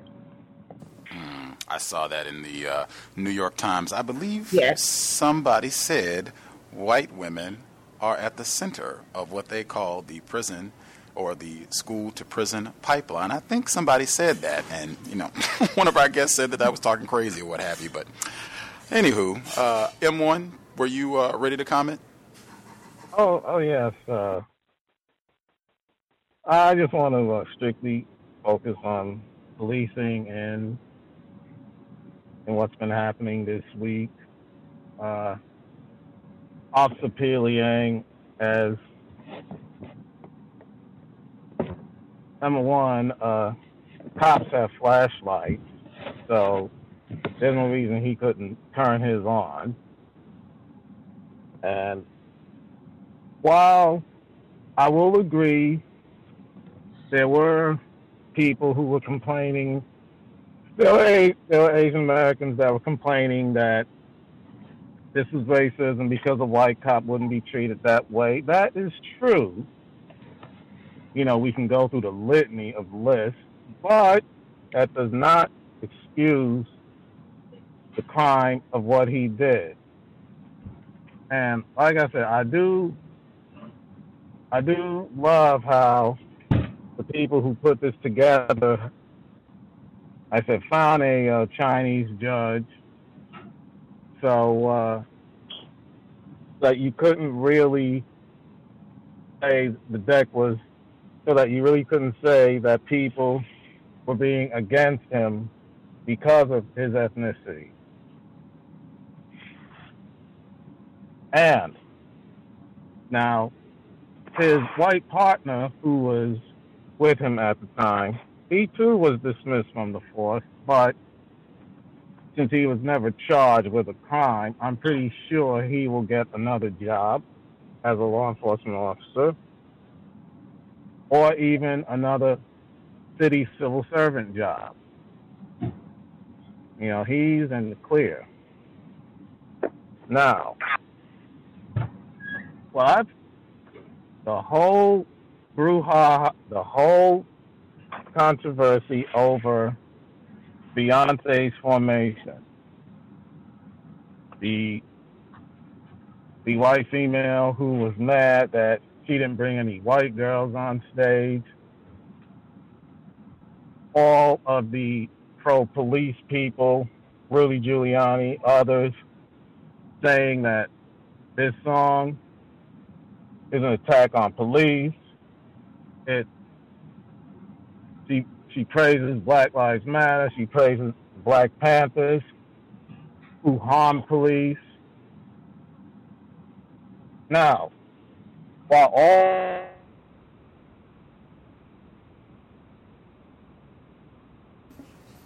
there was one thing that was left out this week.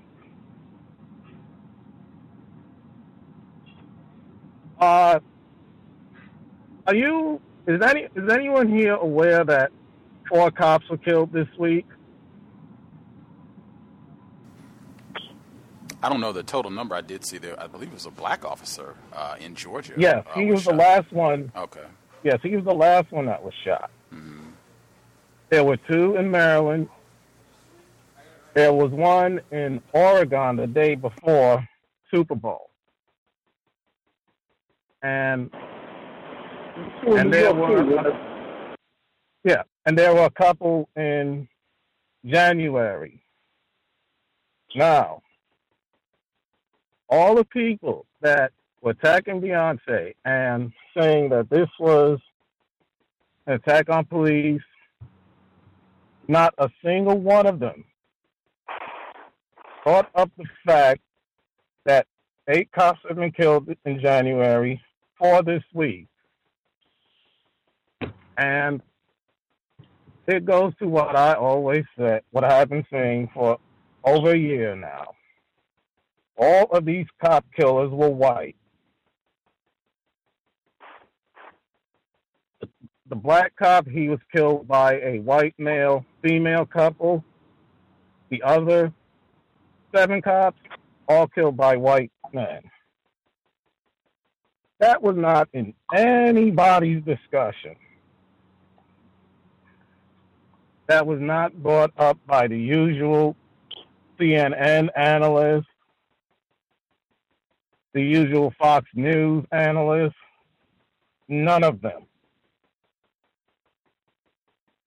But people decided that somehow a song by a black R&B singer is causing a problem with police. Not white men running around and one white woman running around killing cops. No, that's not a problem. Okay. Just her song. And that to me was the most interesting. Even though that should have been the most talked about thing this week, the amount of cops that have been killed, it wasn't. Because we all know when it's Shannon Miles, Ismail Brindley, we had these. How many days do we have to hear talk about what those black men did to those cops? That they're engaged in a war on cops. And here you can have 4 cops killed in 1 week. Silence. And that's all I have to say.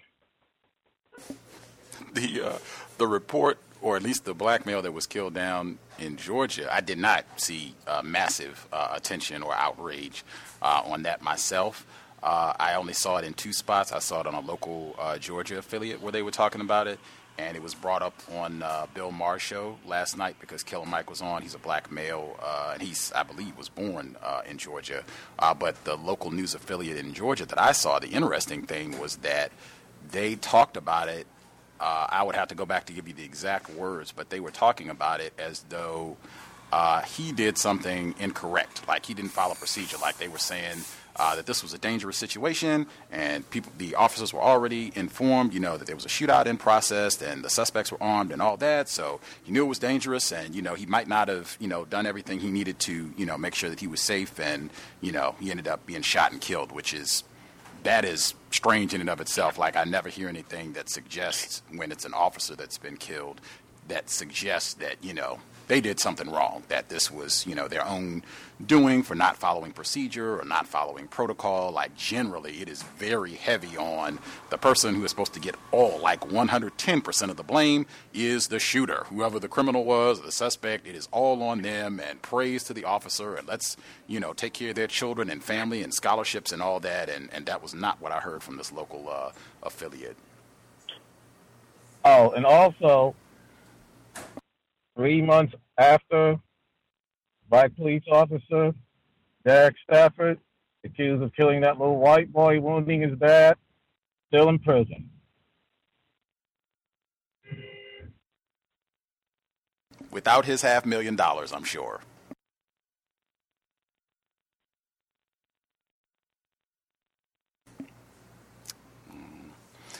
Right on. Other folks that we have not heard from, feel free if we haven't heard from you. Can I be heard? Yes, sir. Yes, I have 3 things this week. I'll first start off under the People Activity Entertainment. Mr. Goodright himself, the quarterback from the Denver Broncos, Peyton Manning, back to the incident of sexual misconduct that he was involved with as a college student. There was some additional information. Most of the information was sealed to protect his image and his father's image. They went through extensive means of doing that, to where something is still sealed today involving the white female that he, quote unquote, sexually mishandled. To whereas it was suggested for her to blame this sexual conduct on a black male that was in the area at the same time, which is not unusual on my behalf as far as that's concerned. That they would, white people always would find a black person to use, as Miss Pam says, as a scapegoat for their many evil transactions. Two Florida incidents. It's been kind of like, in my view, unless somebody can tell me otherwise, kept very low press on it. With the Bethune-Cookman University, there's been about 7 students who've been injured in shootings over the past year on the campus. Basically, the reason why I'm bringing this up is anti-blackness is a reaction / result of the system of racism and white supremacy. Spike Lee brought it out in the movie that he made years ago on quote-unquote black college life, with the incident where the two groups of black people, young people that were in college versus the non-white black people in the town where the historical black college is at, where they were kind of like about to get into it violently, that sort of thing. Apparently, that is a real occurrence that takes place. It's happening at Bethune-Cookman University in a violent way with guns. Last but not least, down here in South Florida, there have been a effort by some black people to serve as a support group that will go to the school board, basically to attempt to get the things that, such as resources, to make schools in the area where black people stay at a lot better. The organization is called iCare, and it's been a back and forth lately on that issue. The school board is basically headed by a non-white, non-black male.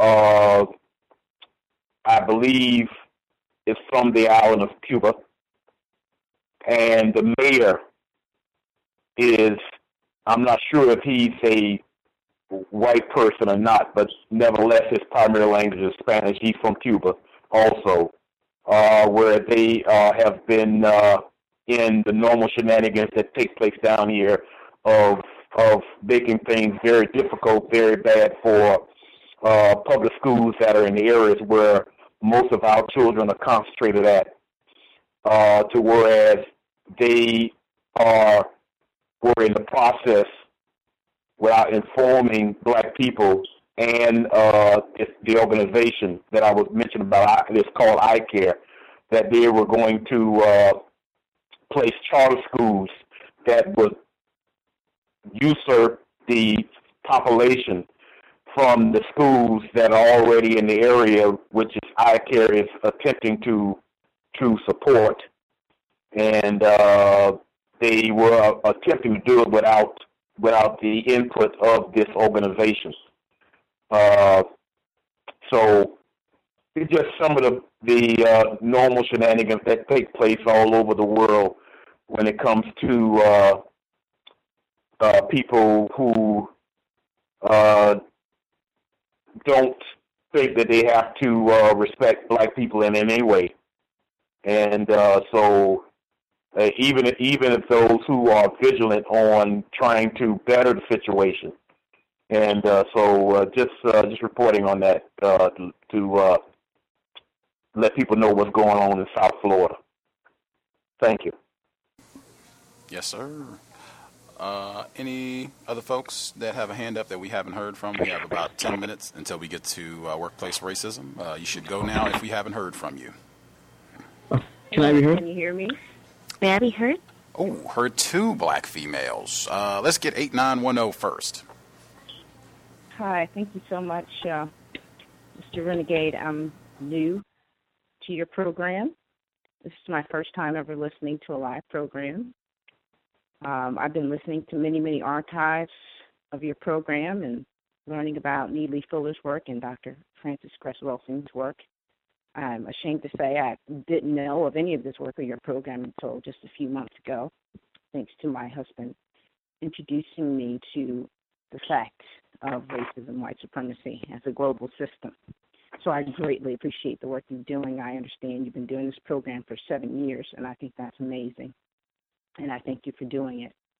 And I just wanted to make a comment about something because I became more aware and conscious of racism, white supremacy because of my children and my husband's experience. I'm a black female myself as well.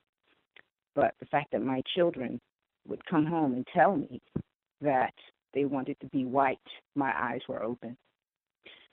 My eyes were wide open that this is a system that is causing severe harm. And my husband, as a black male, experiencing the more severe repercussions of the system as compared to myself. So I'm becoming awake to it. So I appreciate all the news you've shared with us this evening. And one of the things that really impressed me, as I pointed out, I'm becoming more aware of the system because of my children, were the comments that you shared from the young men, I believe it was, in Texas A&M, where they suffered from being told they were niggers. And I thought very interesting that the president, I believe it was reported, of this institution, he didn't apologize. In fact, if I heard correctly, he did not apologize for what those students said. He apologized for the bad feelings or the emotions that these students experienced. I found that very interesting. No apologies for what they said, but apologized if they felt bad. That's what I believe I heard in that report. And in the response of one of those young men, who I believe the report indicated that he was a veterinarian student, and I believe the young man said he thought that was good, that the response by the president was appropriate. I believe it was completely incorrect, what the president, his response, and that the young man felt his response was correct. And that brings to mind the fact that we have not been taught, I myself, by my parents, through no fault of their own, but not been taught what racism is really like. And I believe this young man exemplified that he accepted this incorrect response from the president. And so one of the things I would ask Mr. Renegade, as I am new to your program, I know this is really a comment session, is that from your experience in having had the opportunity to speak with Dr. Frances Cress Welsing and Mr. Neely Fuller so many times on your program and privately, what if there's any bit of insight you can share on what they suggest that we do to teach our children about the system, especially our young people, so they understand it much better. Again, I thank you so much. Oh, for sure. New callers, grand to hear from you. Thank you to your husband for introducing you to the content. And I can just say quickly, I said to my mom, I said the exact same thing, that I wanted to be white. I remember saying it. I think I was 4 years old. I remember being in the kitchen and telling my mom that explicitly, like it's burned in my memory. Sorry for the metaphor, but it's I remember it vividly. The suggestion that I think that question has been asked of them in the archives, Dr. Welsing and Mr. Fuller, about how you present this information. I know Mr. Fuller has said pretty consistently to just be honest, like to not, I think he encourages not proselytizing to children, like not trying to force it on them and, demand that they're going to talk about racism and be focused on this. He says to just, as they have questions, to be honest, to not lie to them, to tell the truth and explain as they ask questions, and to give it to them in what they call an age-appropriate manner where they can grasp what's being said. I will definitely say, and I think Dr. Welsing emphasized this as well, that children, their minds, they can understand a lot, and especially with racism. And I think we've had many, many black parents down through the years who have shared that their children, they are seeing things. They're seeing things that are happening on the news. They're hearing us when we're having, conversations. They're hearing things that are being brought up at school.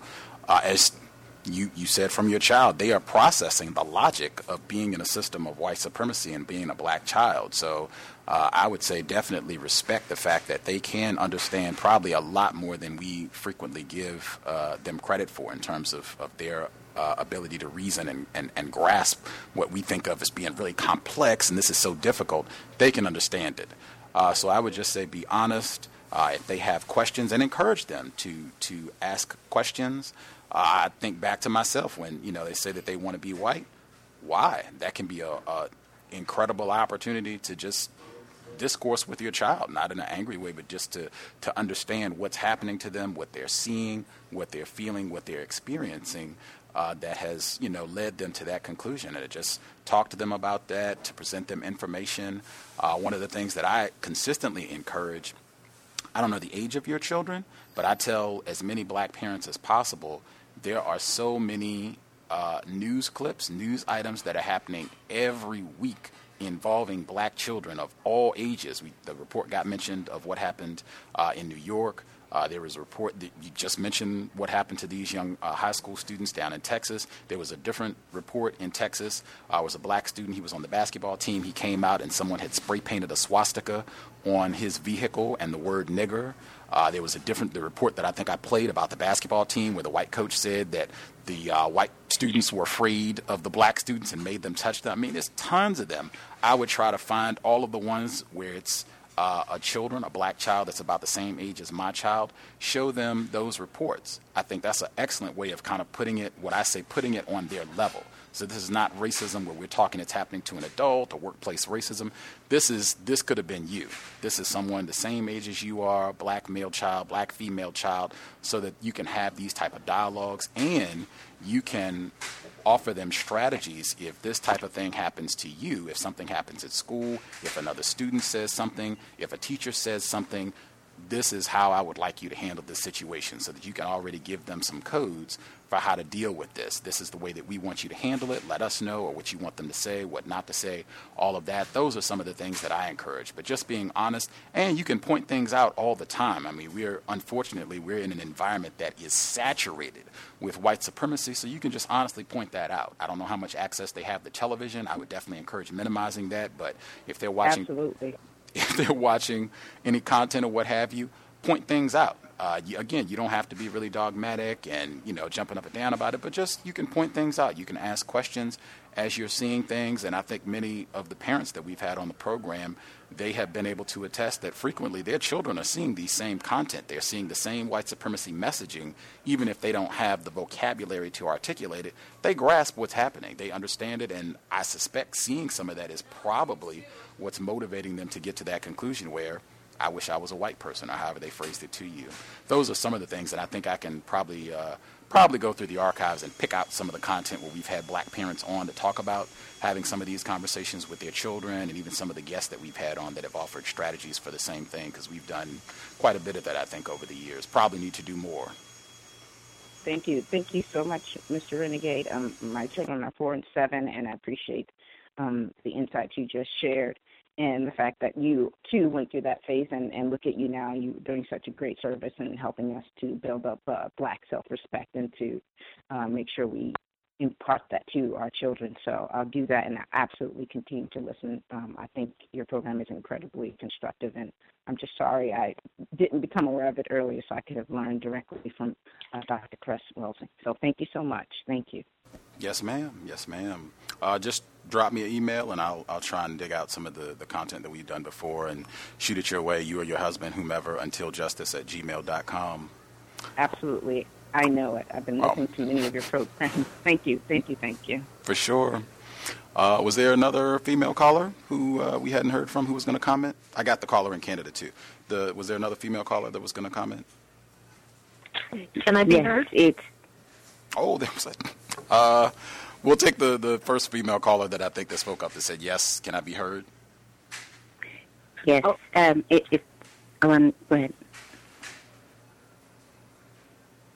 No, I can wait, really. That's Karma. Karma saying she'll yield. The other female? Greetings, Gus. This is a first-time caller, another first-time caller out of Colorado. I've been listening for over a year. Just really appreciate the work that you are doing with the program and turning me on to the work of Dr. Francis Cress-Welsing and Mr. Neely Fuller Jr. And thanks to you, in large part, I was able to attend Dr. Welsing's final Welsing Institute at Howard University in December of 2015. And I'm a little nervous, but I just wanted to make a comment about when the subject of a piece about reparations came up for Black people, and how it's always the people, the Semites of the Jewish religion are always mentioned, and how they received reparations. And I did some reading on that after listening to one of Dr. Welsing's lectures. And one of the comments that really stood out to me in the reading about how they received reparations is they said specifically that they wanted reparations so that the murderers should not be the inheritors, like should not, benefit financially from their torture and their murder. But it seems to me that the whole entire system of racism, white supremacy is founded specifically on the premise that white people should be the inheritors and the profiteers from the torture, the destruction, the rape, the mutilation of Black people. So even though I hope, that someday we can receive justice, just coming to grips with the reality that is one of the foundational aspects of the system, I don't see it happening. So that's all I had for right now, and I'll mute my line. But thanks, Gus. Good to hear from you. Lots of first-time callers. That is grand. Karma, were you going to participate? Yes, thank you. Good evening to you guys. Good evening to all the callers. And just in case I don't say it, Gus, you have made such difference in my life. I mean, you have given me such clarity, and I have used every bit of my will to push that clarity out into my community, and I really think I'm feeling something. But I don't think it's just here. I think, what did you have, 3 callers who never called in before tonight? I just want to let you know that you have changed my life, and I have tried to change other people's lives, and I really think that it's making a difference. I mean, things that I see going on around me that simply are not going on just yet in the rest of the world. So I wanted to make sure I thank you for that, because you It's seminal. You've done an incredible thing. You really have. In my community, even though they don't know it yet because I haven't told them, they thank you too. What I was looking at was, I was noticing with all the politics that's on the news and everything, you hear about the Democrats and you hear about the Republicans, but you never, ever hear about the Tea Party anymore. Now that President Obama is in his last year, all references to the Tea Party have stopped. He was the impetus for the Tea Party.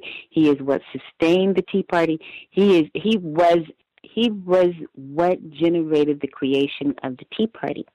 And so, when you started talking about searching for the N-word, I realized it's a new word. I mean, they've been saying it a lot, but now with Donald Trump, they love Donald Trump because he doesn't worry about being politically correct.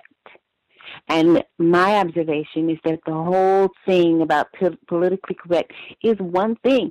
They can't say nigger anymore. They just cannot say, they can't say it. I mean, listen, you come over here, you say it to me, we'll go over here and we'll take care of that. They know they just can't say nigger anymore. But Donald Trump, he's bringing it back. I don't think it's just, you search the N-word and all of these things happen. I think that Donald Trump is giving them leave to be politically, what do they call it, incorrect. And they are going around and they're just getting ready to use the N-word because that word was taken from, I believe that's the only thing that politically incorrect means. And then also when you had the news clip about Trayvon Rice's, family getting an ambulance bill, that reminded me of one of the most disturbing things I had ever heard in my childhood. They said if you are executed in China, then the state shoots you in the head and they bill your family for the bullet. And that always stuck with me from childhood. I heard it in the movie, and when you said that about Tamir Rice, it reminded me of that. And I think those were my, the only thing that happened to me, I guess just happened, I live very far out in the middle. Well, I live in a place that's rural. There's no buildings. There's just a stop sign in the middle of nowhere. So I met a neighbor at the stop sign, and we pulled over to talk. And not even a couple of minutes later, a sheriff's car comes by. He says, we got a call that there were, people were arguing here. Obviously, you're not arguing. See you later. Bye. 30 seconds later, here comes another sheriff's car from the north. And then they make a turn. Then 30 seconds after that, here comes another sheriff's car. All I did was pull over on the side of the road and start talking to my neighbor. 3 sheriff's cars in 2 minutes. So I just wanted to, I'm taking care of that with the sheriff and some people. So anyway, that's all I had to share for this week, and thank you so much. Wow. You are some kind of dangerous, potentially terroristic person to require all of that enforcement attention. Wow. Watch out for karma if you are in the Texas area. Wow. Hope you are staying safe. That's nothing to, joke about. That's serious. You can let us know the fallout from that once you deal with that, have your dialogue with them. I was serious. I think I said I was going to get our caller in Canada. I did see you on the switchboard. I had your line open, but there were so many female callers. I wanted to make sure I got them first. But it looks like he might have disconnected. If that is the case, we will go ahead and transition to workplace racism because I don't see you on the line. Yeah, not seeing our caller in Canada. Workplace racism. Folks would like to participate. The number is 641-715-3640 and the code 564943 pound. Feel free to participate. Again, thanks to all of the new callers. Grand to hear from everybody. And again, folks, you should not feel nervous. We're just victims. Nobody, should be thinking anything other. I'm a victim of racism, coming to share my views and thoughts with other victims of racism. Nothing to be nervous, or feeling, uncomfortable about. Before I get to the callers, there was one person who wrote in. They had commentary on workplace racism that they wanted to share. And another caller in the Florida area, seems like we have gotten more folks from that area. His commentary was, I'm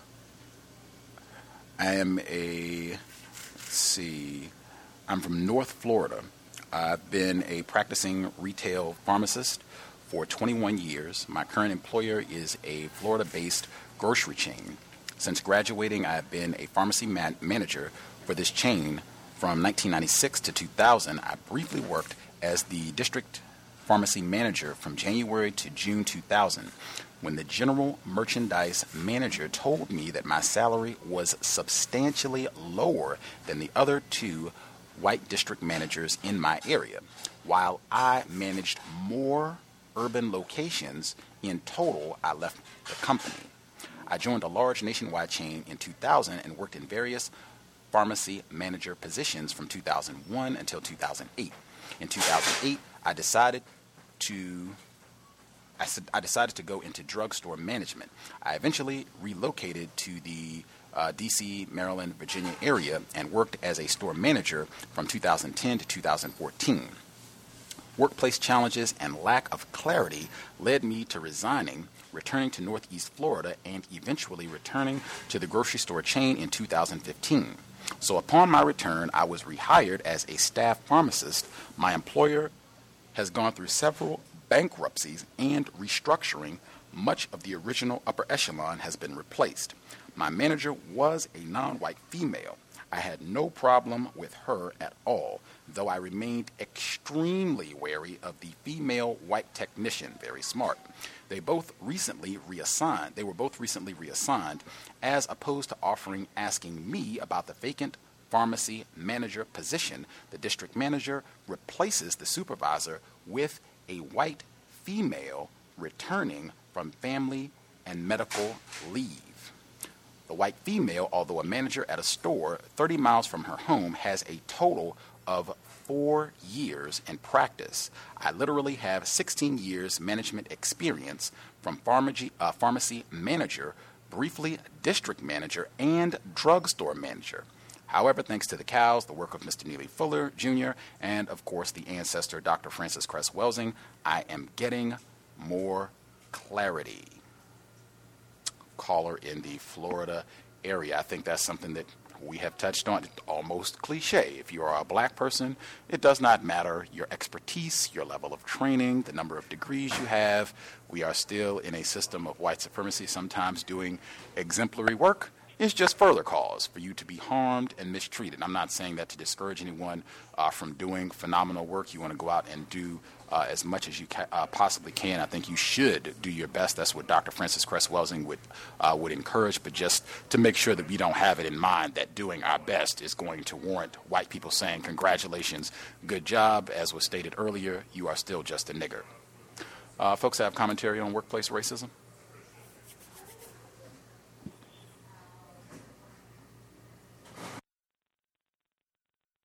Can I be heard? Yes, sir.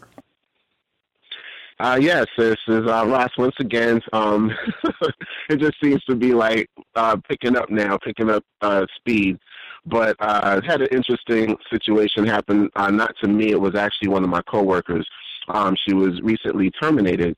And actually, weirdly enough, I believe I brought this up last night when we were doing the book study club about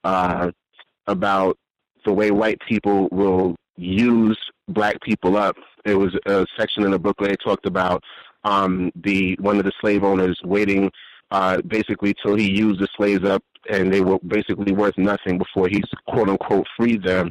And I discussed how white people the modern day version of that is how white people will have black people work on the job and they know that they're going to fire you, but instead of telling you and saving you the wasted money spent on the train fare or however you get to and from your job and wasting your time, they'll have you work the whole day and then tell you at the end of the day you're terminated. And it just goes back to this incident. She was let go literally at the end of the day. And I was really kind of shocked because she's been there for a while, but hey, it happens. She just happened to be one of the people that I dealt with quite regularly there, so I got used to seeing her around. But anyway, what happened was they had a new white guy who started working there, and her and another black female were training this white guy. So they went around at one point and introduced him to everyone because they were supposed to, that white person was supposed to actually join their team, was the way it was presented. And what they do is basically they do like provider concierge work. So if someone's having trouble finding a doctor that specifically takes our insurance, they'll be able to help them find that doctor without a problem and make sure that the list of doctors that they present are doctors that the person can use that are in the network. So basically they were training this new white guy. And the day that she was terminated was the day that she literally trained him the whole week. She introduced him to everyone. She trained him throughout that day. They let her go at the end of the day, and the white guy she trained was the guy who took her place. And I just found that very fascinating, but not surprising. This is something I've seen happen before. And from what I understand, she was let go because she had issues with coming in late. I did see her arrive late on a couple of occasions, but I didn't know the situation was that acute for her. So I guess in that sense, I don't know. I would say that I guess if that's true, because I can't say I know it for a fact it's true. But if that is true, then I can say that, well, I guess the company was justified in making that decision. But it's how they went about it. They had to train the guy. You know, everyone seemed to have been getting along well. He was joining the team, quote unquote. Rhetorical ethic once again of white people, Dr. Lauren Barney, and you know, they had to train him, and then this is a guy who now has her job. So, hey, it's just something to think about, and thanks for taking my call. Absolutely. I think that's almost like a racist cliche, having black people train the person that's going to replace them, even if that person has less experience or is not qualified or whatever the case may be. I mean, that's almost just, I mean, it's pitiful how long racists have been pulling that over and doing that. The one thing that I would say, I know I've heard Mr. Fuller talk about this consistently in terms of having a code for how you deal with the job, and it's a lot of things that can go into that, where he talks about even transportation getting to and from work. If you live in an environment where it snows, I know that's the case for a lot of people, and certainly when you have inclement weather, that can make it difficult for you to get to work, and you might even be late, or if you depend on public transportation, that can throw your schedule off. If, you know, the train is not running on schedule or the bus is not running on schedule and you end up being late or you miss it or something like that, that all of those type of things need to be factored in to your workplace decision. How far away from your job do you live? If you have vehicle problems, is that going to impact you being able to get to and from work on time? Because racists, they are very good at not being uniform with how they enforce policy and procedure, where a white person, they can show up late every day, 5 times a week. I just saw a report today where a white person had not shown up to work for years, and that wasn't even why they were reporting this. They were reporting this because no one noticed until this person got some sort of award for quality work, and then it was, dang, have y'all seen Jack? Where's Jack? This person hadn't even shown up for years, not a day, not 2 days, not even 1 year, like several years, and they're being awarded. That type of thing happens all the time. I have had white people tell me where they had white people who were not even showing up to the job. They had just figured out a way to manipulate the system so that they could put in the hours that they worked even though they weren't there, so they're getting paid even though they are not actually there doing any work. They're out frolicking, shopping, practicing racism, whatever they do. So just to keep that sort of thing in mind, and I would even say try to have a code where you're not just getting to work on time. You maybe get there, 10 minutes early. That's kind of just in your schedule so that you're taking things away that can be used against you on the job. That should be something that you put in. And I think even Mr. Fuller, if you want to hear something to just have you stunned, I think Mr. Fuller, he talked about working in a government job, no less. I think he worked there for almost 3 decades. It might even been a little bit more. He said he was never late and did not miss a day of work for 30 years. And I think he talked about this on, I think it was 2012, one of his visits, he talked about this. But I mean, just something to have in mind in terms of codifying that so that, hey, I'm going to really try to take away as many things as I can from them being able to use against me and come back and say, oh, you didn't do this, oh, you were here late, to really make sure that you have a strong code for how you're going to conduct yourself on the job. May I be heard? Yes, sir. Gus, can I say the prayer this evening? Yes, sir. Just remind me if I, in my victimization, forget. Thank you. Mm-hmm. Other folks have commentary, suggestions, observations?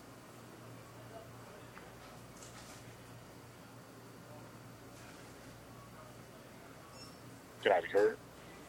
Yes, sir. If you could speak up a little bit, that would be helpful. Can you hear me now? That is better. Yes, sir. Greetings to Gus, the host, the listeners, and callers. I just had about maybe 2 or 3 observations from this week. There was a meeting that took place, and I know the supervisor, he likes to make jokes, and the person in charge over him, the personnel lady, I guess she was going to let him make the joke, and in front of the whole office of employees, he started by saying, like, he got cut off, right, but he started off by saying, you know, what do Ben Carson and Hillary Clinton have in common? Then the white lady, like, she cut him off, like, no, don't say it. You know, like, she got nervous, you know. And, you know, after that, like, I went to his office, you know, and I asked him, I said, hey, you know, what was that joke you were going to say? And he had to think it up real quick because, you know, I guess maybe his memory might be getting a little bad or whatever because of the age. And he says, oh, yeah, it was going to be, what do Ben Carson and Hillary Clinton have in common? And I couldn't think of what the answer was, so he ended up saying they both have a mustache or something like that. So, you know, that, you know, like attacking this early in the morning. So the second incident was there was this white woman, and she likes to use that term, rednecks, and she was just, you know, like blabbering about that for some reason. And she said, you know what, I just can't stand rednecks, you know, and we have a lot of them here. And then she's talking about going to this county and that county and, you know, my in-laws. And I was like, oh, really? So how are your in-laws? And she says, you know, they're just really bad people. And, you know, I just can't stand racist white people. You know, this is a white person herself, might I add. And she says, but oh, not me. I am impervious. That's exactly how she said it. So, you know, that doesn't mean that I shouldn't be suspicious of her. So I guess she's trying to separate herself, you know, everybody but me. You know, that's a well-known cliche. And the last incident was I was in the break room eating my lunch, and I was coming back from the microwave. We have 2 microwaves that work, you know, equally efficient. And, you know, by description, one of them is black and one of them is white. So I'm like, it was me and 3 other white people in the break room. So there's a white girl at one microwave, and I'm leaving the other one. And the other white female sitting down eating her food says, oh, which one of those microwaves work good or something? And she says, I know it's usually the white one that works better. And then so the other white girl, she says, oh, are you a racist? And then the other white girl says, no, I'm not. And then, you know, the old white guy that's in there, he was saying, oh, wow, why would you say that, you know? And, you know, so I'm going back to my table about to sit down and eat. And she is just like panicking, like I don't know what. And the white guy says, oh, well, what do you got against black microwaves? And she's like, no, I have a black microwave at home. I was just talking about that, the appliance, not people. And she actually got drawn into what they set her up for. But obviously that, like, they was behaving in that way because I was present.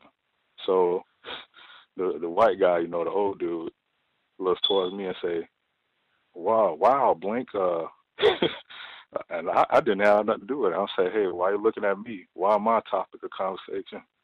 And he didn't answer the question. He was just saying, well, she was just saying this and that, and then he looked toward her, and he says, he said it again, what do you have against black microwaves? Just like a bunch of tackiness and clowning. So just to show you, like, they'll say pretty much anything to give you or to get you to respond emotionally. So that was my analysis for the week, and that's all I have. Wow. Quite insightful. Quite. Just my quick thoughts. Number one, that last anecdote, I would say in particular, white people are not ignorant about racism. There is no way you can just hop into that sort of dialogue. You're talking about microwaves, and I know the white one works better, and what do you have? There's no way you can tell me that you are confused or poorly informed, unaware, and all the other excuses that they dole out about racism and participate in something like that, and even have somebody else come in and, wow, what are you talking to a victim, a non-white person? Wow, what do you think about that, drawing you into it when it was them who started all this? That's something I've noted whites do as well, where it'll be white people who have brought up racism, but they will redirect to the black person, the non-white person, as though it's your responsibility. You're the one who did this, and that's always outstanding when you can ask a question where you don't get sucked into responding, because I've just concluded a lot of times that's what they want, as you said, to get you emotional, to get you riled up, making statements where you can just either sometimes nothing needs to be said, I've said that consistently, or question. Always great if you have a question, and it sounds like you asked your question, he didn't even respond. I think the second anecdote that you shared about the white woman who's, I guess, always talking about quote unquote rednecks, that standard procedure, as you stated, it's everybody else but me. I am a cool white person. I am the well-meaning one. You don't have to worry about me. But there certainly are a lot of quote unquote rednecks, racists here, just not me. That is standard as well. Great tactic that frequently is used to get us to lower our suspicion of that particular white person. And I heard a smoke detector in the background. I think you might need to get a new battery. All want to make sure that we're safe. We are under conditions of war, so there it is again. Might need a new battery in your smoke detector. The question. Oh, right on. Go ahead. For yes, the guy, for the question for the fellow victim that just spoke. First, I wanted to say, man, great at you going back and asking the guy, hey, I want you to finish telling me that joke. Oh man, that was just brilliant. My question is, I just want to know what area of the world are you in? That's it. Oh, you mean me? Yes. Florida. Thank you. Fascinating. C.O.W.S has lots of folks down in Florida. I thought New York was one of our hot spots. I guess Florida is as well. Who knew? If folks have questions or thoughts, or if you have your own commentary that you want to get in, feel free. I'm trying to nab our female callers as well. Caller in Michigan, did you have commentary you wanted to get in? May I be heard? Yes, ma'am. Good evening, Gus, and to the callers and listeners. I wanted to just share the tackiness and trashy behavior at the law firm that I've found myself working in, and I've only been there for 2 months. And the last time I shared, I think I reported how there was a white female that now was reporting to me. Well, that lasted all of a week, and she got fired on this past Wednesday. Since that week, they told me specifically, make sure you load her with work, keep her busy, and just, delegate a lot of the things to her, a lot of work to her. And so I did that, and I found out that she was complaining just about the work that I was giving her. But on Thursday, they fired her. And I thought that was just interesting. And they said that she was fired because I think they have a malpractice lawsuit that's getting ready to, that they're going to have to, that's hit the firm. So I think she had something to do with that. So at any rate, they fired her. So that was interesting. And then on Thursday, they had a mandatory. It was mandatory. I thought that was interesting. A mandatory firm lunch, and it was at a place like 5 miles away from the office. And what I found absolutely interesting again was we were supposed to meet at the place at 11 o'clock. They made sure everyone went. You cannot not attend. And it was a bar. I'm like, well, this is a lunch. Why are we going to a bar? We got there, and when I looked at the menu, it was a half a page on the menu was appetizers, not food, not really like lunch items, and 7 pages of liquor. 7 pages. So at 11 o'clock, they started drinking. This is the entire firm that was had to go to the lunch. And I'm just observing and looking like, unbelievable. And I'm just really amazed at 11 o'clock. And so we stayed from 11 till about 2 o'clock, and they're drinking and just engaging in the trashy and tacky behavior that they're engaging in. And then they say, well, we can't let everyone go home, so we got to go back to the office. Oh. So everyone goes back to the office. Everyone goes back to the office, and I'm just saying, wow. So everybody, they go back to the office drunk. This is a law firm, and they have clients they have to see. They're dealing with, just cases and things that are important, and I'm just amazed. Another thing that I found that was interesting that day, as I was getting ready to head to the location where we were having the quote-unquote lunch, I was heading out to my car because I don't like to, I'm just a loner. I don't deal with them. I don't like to really engage in conversation. So I was heading to my car. And as I was heading to my car, the one of the partners, she's the daughter of the head lawyer, and she's one of the head lawyers also. But she was like, come ride with me, and she kind of like forced me in a sense to ride with her. And I said, okay, well, I'm gonna take this opportunity just to see. Just to, make observations and see, where she's going to go with this. So I got in the car, and to my surprise, there's only 4 other black females that work, or 3 other black females. I'm the 4th one. And she had the other 3 black females in the car with her. So we get in the car. Again, it's only like 5 miles away from the office. And the other 3 females, she has them wrapped around her finger. Like, they are totally confused. They are, it's kind of just, interesting to see the way that they're wrapped around her finger. So I guess her getting me to ride with them was their way of trying to recruit me, I guess, to be, on, I don't know. They were just trying to see, how I fit in. But I was quiet. I was just listening to them gossip. They were gossiping. And it was just interesting because, again, she insisted that I ride with them. And then a joke was made like, oh, yeah, Sherry has all the black girls riding with her. And, it was just a big, laugh. And she was like, oh, yeah, I gotta stay down. That was her term. I want to stay down. And so that was her term. And it was just interesting.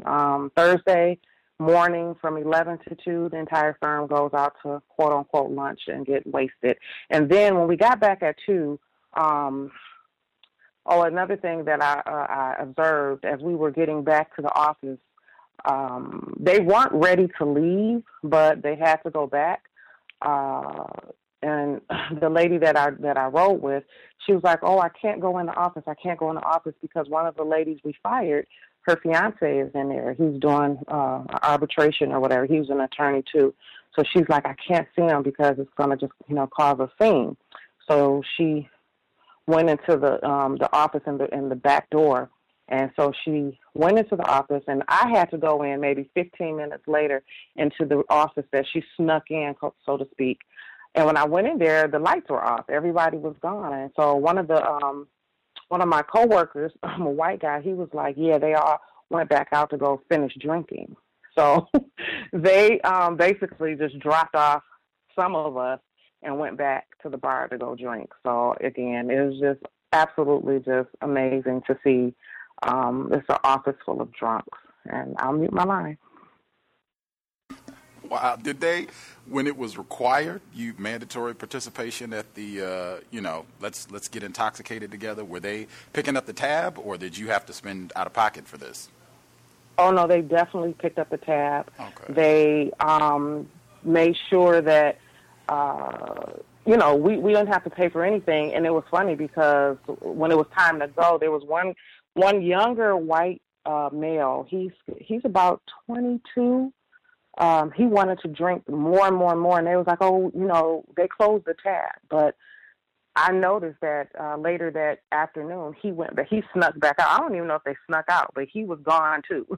It was like, after they dropped those of us that are, just, I guess, square or not into it, they dropped us back off at the office, and then they went back out to go drink, and he was one of them that was gone. But they covered the tab completely, so it was interesting. Wow. Were you pressured to consume, quote-unquote, spirits? Well, yeah, what they do is the one of the guys that's like one of the head attorneys, he orders around for everyone. And I'm like, well, I don't drink. I'm not interested in drinking. And so I always say, get me a virgin daiquiri. You can get me a virgin daiquiri. So, yeah, it was a couple jokes made about, oh, you're still new, lighten up. And I'm like, well, I just don't drink. It's 11 o'clock. And so I noticed that made them, because, they definitely want to loosen me up or try to, I think I was the only person that didn't drink. I was the only person that didn't drink. And they think it's because I'm new. It's just because, after a while, you'll loosen up a little bit. And I'm just like, wow, this is how you guys function. It was scary. It was really scary. I couldn't believe it. But yeah. Wow. I think you were the one that shared before. Might have been your previous place. Excuse me, I had to sneeze. Your previous, the previous terrorists that you worked with, where they went or it might have been these same folks, I don't know, but some set of whites that you were working with, where they went out to a bar and tore up the place and had to compensate the proprietor for all the damage that they did while they were out drinking. Wasn't that you? Yes, and this was the same firm. And mind you, this was in January, and it was one of the attorneys quit. So this was his going away party. So this was last month. But, yeah, the Christmas party, I shared about that. That was, the first encounter where they were, getting drunk. And this was the attorney that decided to they were doing the white elephant gift exchange, and he gave the black penis. And they were all drinking there. In January, we had the going away party for the attorney that quit. They tore up the bar, and now mid-morning, 11, they, decide to have a mandatory lunch with no food and at a bar. So, yeah. I don't think I'll be there long. I'm looking.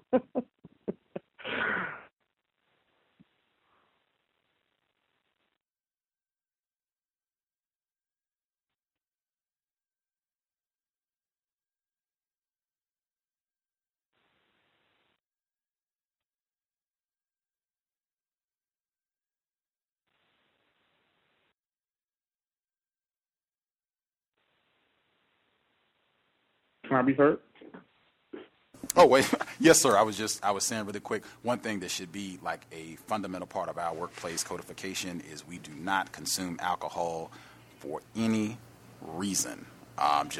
Whatever excuse you need to come up with. If it's my religious practices dictate that I have to be sober, I don't consume alcohol. If it's I've had people that I care about in my family who've had substance abuse issues, so supporting them, I'm sober, I don't consume any alcohol. Whatever it needs to be serious about that, unwavering. I know that can be very tough if you're around them, because I have been in that position and it was I didn't even have anything where it was associated with racism or what have you. It was, I would almost say silly. It was at the time I was really, really into running and ran a lot, like running 25, 30 miles a week, and drinking dehydrates you, so I couldn't do it and run that much. That was why I couldn't do it.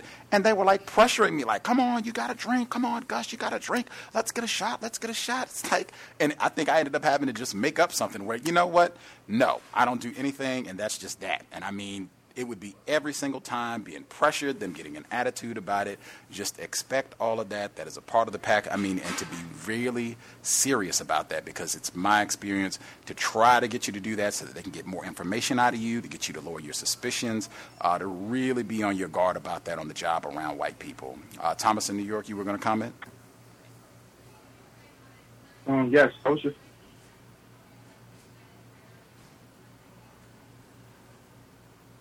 drinking on the job is a huge part of their functioning.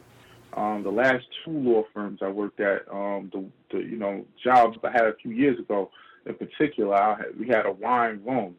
I had to order at least $5,000 worth of wine a week. Cases would come in. I have to bring it to the room. I had the control of the key, lock it in the room. And they would call it the library. Thomas, can I get the key to the library? Hey, I can't say no to them. I get them the key. I mean, go back in about a week empty. Even Roz told me at his job, they got beer in the refrigerator. I mean, you could just sit there. They're selling health insurance, but you could drink beer in the office. It's just the amount of liquor that they go through is just huge. I mean, I don't think I've known a lot of black alcoholics, including my deceased father, and the way they drink and the amount of liquor, like the fineness of the liquor they drink as well. They don't get the stuff that an average black wino might get. I mean, they're getting top notch stuff, thousands of dollars for a bottle sometimes, and it's nothing to them. Just huge aspect, and I'm glad that she brought that up, because it doesn't sound like she's in the New York area, and it's happening everywhere. And I wonder if it has something to do with that law. What law? Because of the two jobs where I've experienced this at, with law firms. She's working at a law firm. Gotcha. Well, I can just say that the last law firm I was just at, where it lasted all of a month, the attorneys there, they drunk a lot as well. I noticed like one attorney would come in drunk, and then at this firm, that's just the norm. It's the norm. So, and then there's one white lady. She's a racist, and she says to me, she said to me on Thursday, "Oh, you're so quiet. You make me nervous. You're so quiet." And so she was one of the ones who was saying, "Oh, did you get a drink? The firm is paying for it. You don't have to worry about the coverage." So she was really, because she tells me I'm too quiet and I make her nervous, but she was the main one just saying, "You don't have to worry about the cover. They're going to pay for it. Did you order a drink?" And so I don't know. It's again, I know that I won't be there long. So it's just kind of a pit stop and while I'm still looking, but definitely interesting. And the two law firms, they are heavy drinkers. Yeah, I wanted to chime in on the drinking too, because thanks for bringing that up, Thomas. My job too, that was the first job I ever worked where I saw that they had beer in the refrigerator, and there's beer in there all the time, and it disappears rapidly. Also, some of the people in the job do keep like hard liquor in bottles in their offices or on their desks. And I know that they put up a few signs about drinking responsibly, because there were quite a few people, all of them white, who tend to overdo it. And then I just heard some stories about different incidences before I started working there, where certain people, were just caught highly inebriated. So, I think that's a part of their functioning as far as the being drunk or even being high, because I know a lot of that too as far as the drug use with them, especially in law firm type of things. I saw a couple of months back they had a clip on Drugs Inc. on National Geographic where they were following people in the Wall Street area, and that included some lawyers that were into like Ativan and into cocaine. And so definitely, the drug use thing, I think, is a part of their normal functioning. So, yeah, thanks for bringing that up. But, yeah, it's got to be very codified about that. I don't mess around on the job. They know it, and that's just that. And I try to really stay away from off-the-job functions. It's funny, my coworker and I, we talked about that because he's not into white folks either. He's of Haitian descent, and we had a conversation, and he said, we agreed on the fact that, hey, I barely could stand being around y'all on the work situation. So if you think I'm going to waste my time going to a company function to be around you, in my personal time, it's crazy. I separate work from personal time, and that's just the way I function. And him and I both just had that kind of discussion. And it was just interesting to find somebody who thought in that manner, that codified manner, even though he doesn't really study racism, white supremacy, but we've had quite a few conversations, and I introduced him to Dr. Welsing's book, which he actually bought. I told him about the show. There's a couple of other black folks that I've been able to have some really poignant conversations with that I was also able to introduce to the show as well. So, yeah, thanks again, Gus. And, I had two older workplace racism stories, if it was okay, from my younger years, I would say, if that's okay, if no one else had anything else. Let me double-check our female caller in the Bay Area, and then if you want to give us your older experiences, that's fine, too. Sure, I'll wait. I think this is our black mother in the Bay Area. Did you have commentary you were going to add?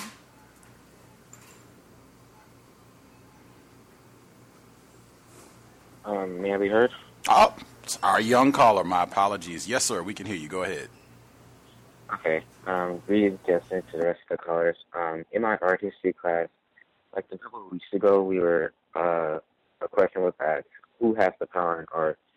So I shared my answer and said, everyone has the power in art as long as you have the potential and mindset to say that you have the power in art, then you have the power. So as soon as I finished doing that, the teacher was like, well, beautifully spoken. And I was just stunned because she never said that to any of the other students in the class. And mind you, I was in that class period, I was the only black male in that class. So it just really stunned me because she only said that to me. So then she kept rewording what I was saying, and I had to tell her, no, that's not what I said. I said this. And then she was like, oh, you used the word artist and everyone at the same time, so which are you referring to? And I said, I didn't say that, but then she just wrote down what she heard on the board, and I was just like, okay. But then later on, we were learning about this so-called hip-hop culture, and I disagree with that. It's just not accurate because hip-hop is really just a combination of things black people do as, how do I put this? It's like a combination of things that black people do to express mainly their struggles as kidnapped people in the United States. Well, that's for some of it, but most of it now is just nonsense and just buffoonery. But anyway, then we were supposed to be talking about the history behind this hip hop, which consists of graffiti, DJing, mixing, scratching, breakdancing, and rapping. That just from what I learned. And rapping originally came. It wasn't called rapping, but it originally came from Western Africa, and people would tell stories there with the drum and use it as a beat. But then in the Caribbean islands, they would do the same thing, just with rhyme. That's just from my research. And for this history behind this hip-hop, it had nothing to do with hip-hop. We just talked about the Great Migration, segregation in the South, and the differences and similarities between the suburbs and the projects. So this month has been a little nonsense in that class, and it wasn't nonsense, but it was just interesting. But I came down to the conclusion that my teacher was doing that for Black History Month. She says she's not, but I still believe she does. She's doing it. But that's all I have to share. Thank you. Fascinating. That was going to be, that was what I was going to ask. Like, is she doing this now? Is this supposed to be like the Black History Month lesson for you all? But she said explicitly that she's not, that this is just the lesson plan and it just happens that it's in February. This has nothing to do with Black History Month, right? Yeah. Fascinating. And you've talked about your situation before, and I guess in this art class, are you the only Black student? Oh, no. There's like a few more Black females, but I'm the only Black male. Okay. Wow. But it's still predominantly white students in the art class? Yes. I do not envy you, sir. That sounds like just an awful environment to be around. Lots of young white children, likely racists, in California, no less, talking about hip-hop music and Black performance. Like, that just sounds horrendous. And I'm sure these young children, they probably listen to a lot of this music and what have you. It just, it sounds like a nauseating experience to deal with. I don't know, did any of your white classmates, did they say anything that you thought was significant or even racist? No, not towards my comments, no. Okay. Fascinating. Excellent job. I would say also that's extremely important. Black self-respect in being precise about what you said. And when the teacher, when she kept trying to twist around what you said and change it and put words in your mouth, quote unquote, just changing your words and not being accurate to your statement, outstanding. To continue to correct her, this is what I said. You're not quoting me correctly.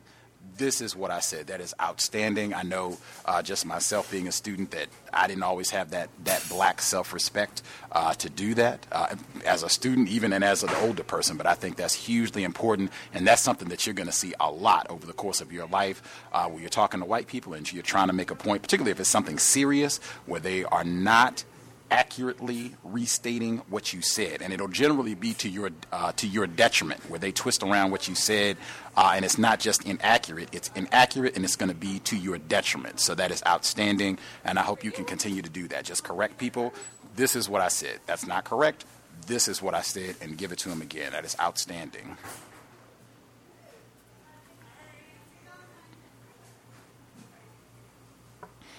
Always grand to hear from our young caller in the Bay Area. Definitely keep us updated. Before I get Ross, you had your experience. Did we miss any female callers who had something they were going to get in on workplace racism?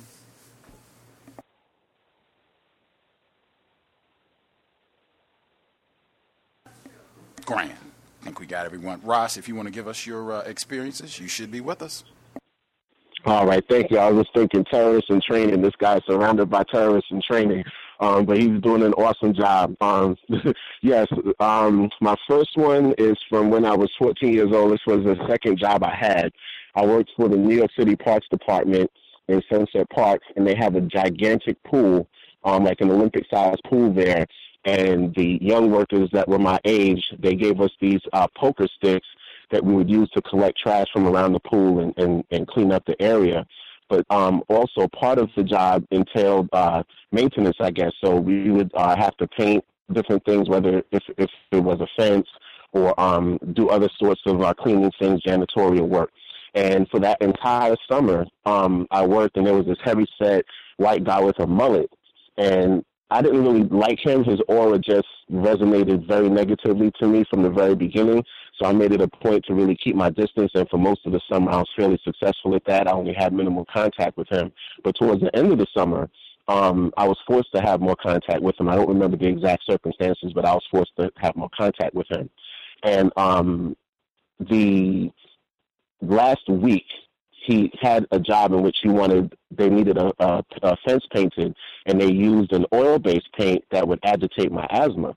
So the very first day I did it, but it didn't affect me as acutely. So I got through the day, but then the following day, which was the second to last day of the summer that I'll be working there, I told him, I said, well, this is agitating my asthma. I'm starting to wheeze. And I didn't want to paint. So I said, I can do something else. You know, if you want me to use the poker and clean around the pool, I can do that. If you need me to clean up the bathroom, whatever the case may be. But I said, I really can't be around that paint that's agitating my symptoms. And essentially he just told me, well, this is what I need you to do. So if you're not going to do it, you'll have to go home.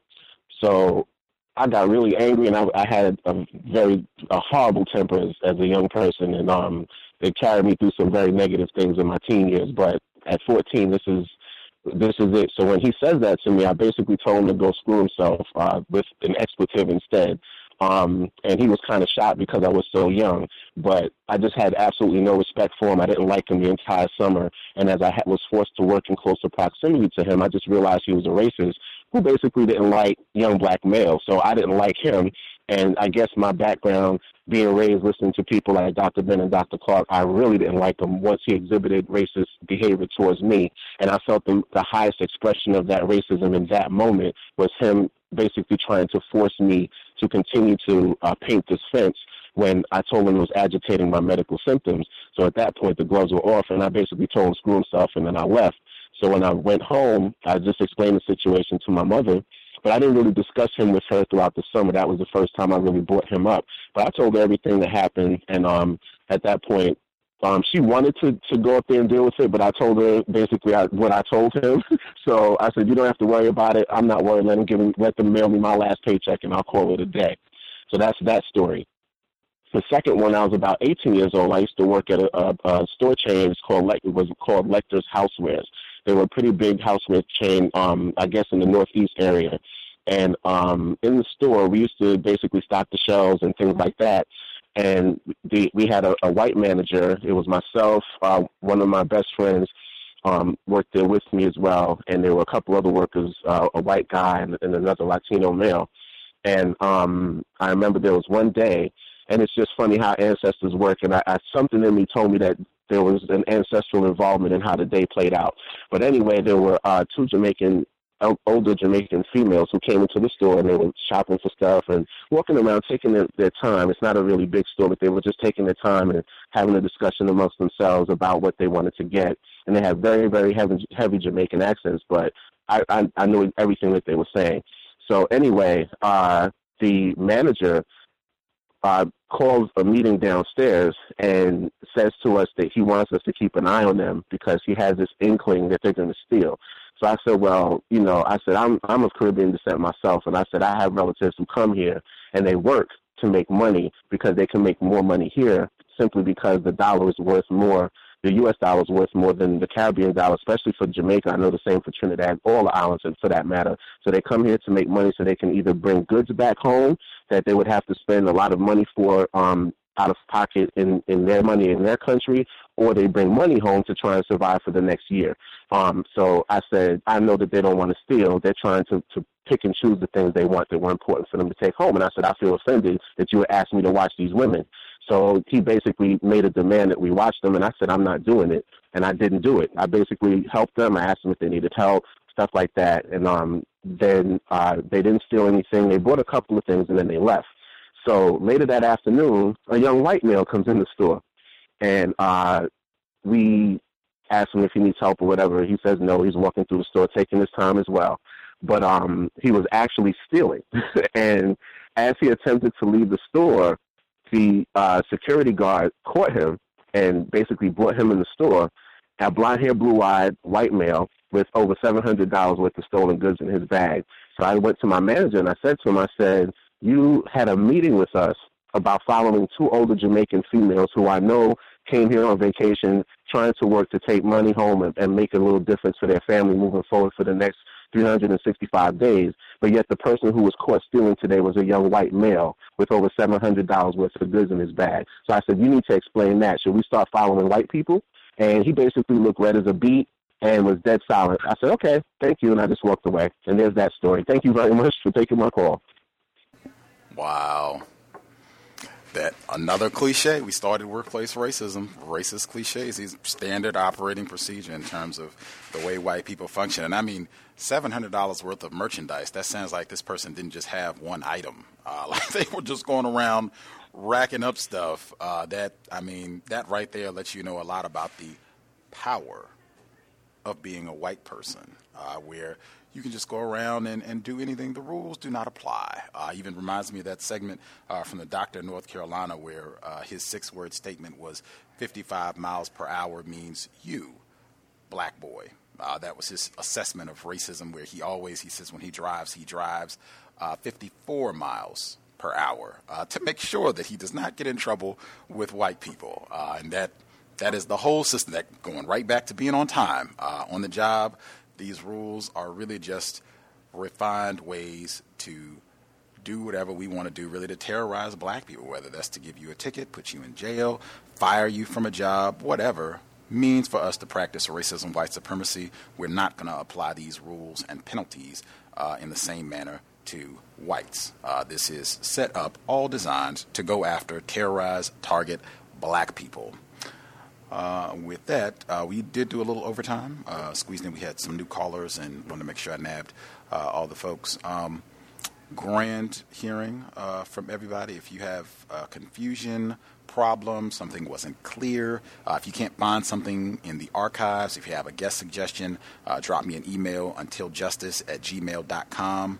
untiljustice@gmail.com. You can send stuff on Facebook, and I do, try to reply. People send stuff on Facebook or Twitter or whatever, but that my email works much better. I can organize. I have my folders, particularly if you have a guest suggestion, because it's easier. I have my folder there. So, and sometimes it takes a while to get guests. It might take a month. Sometimes it takes even longer to that. But if you send it to the email, I'm much more likely to be able to nab it and even go back to it if I just forget for a moment. It's much easier for me to be able to go back, retrieve things, and make sure I respond. And again, if you did send an email, sent a message, and you didn't get a response, sometimes it does go to spam. Sometimes I don't get it at all. That's happened quite a few times, it seems, of late.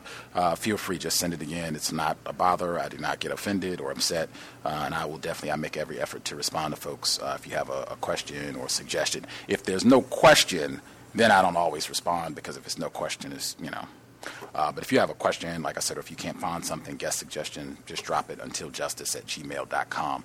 I'm hoping we'll have a guest who is outside the states on this week, so obviously that would not be at the normal broadcast time. It would be much earlier, so just check in for the time. If you can listen live, great. If not, it'll be in the archives. But I think a lot of folks, or I hope, people heard about Sarah Reed. This was a black female in the UK who died in custody, much like Sandra Bland and Kimberly Randall King and many of the other victims that we have been talking about for the past, year and a half, 2 years or so. But this just happened. Lee Jasper and several other black people have been talking about this case and trying to bring attention to it. She had written to her family that she was being harassed.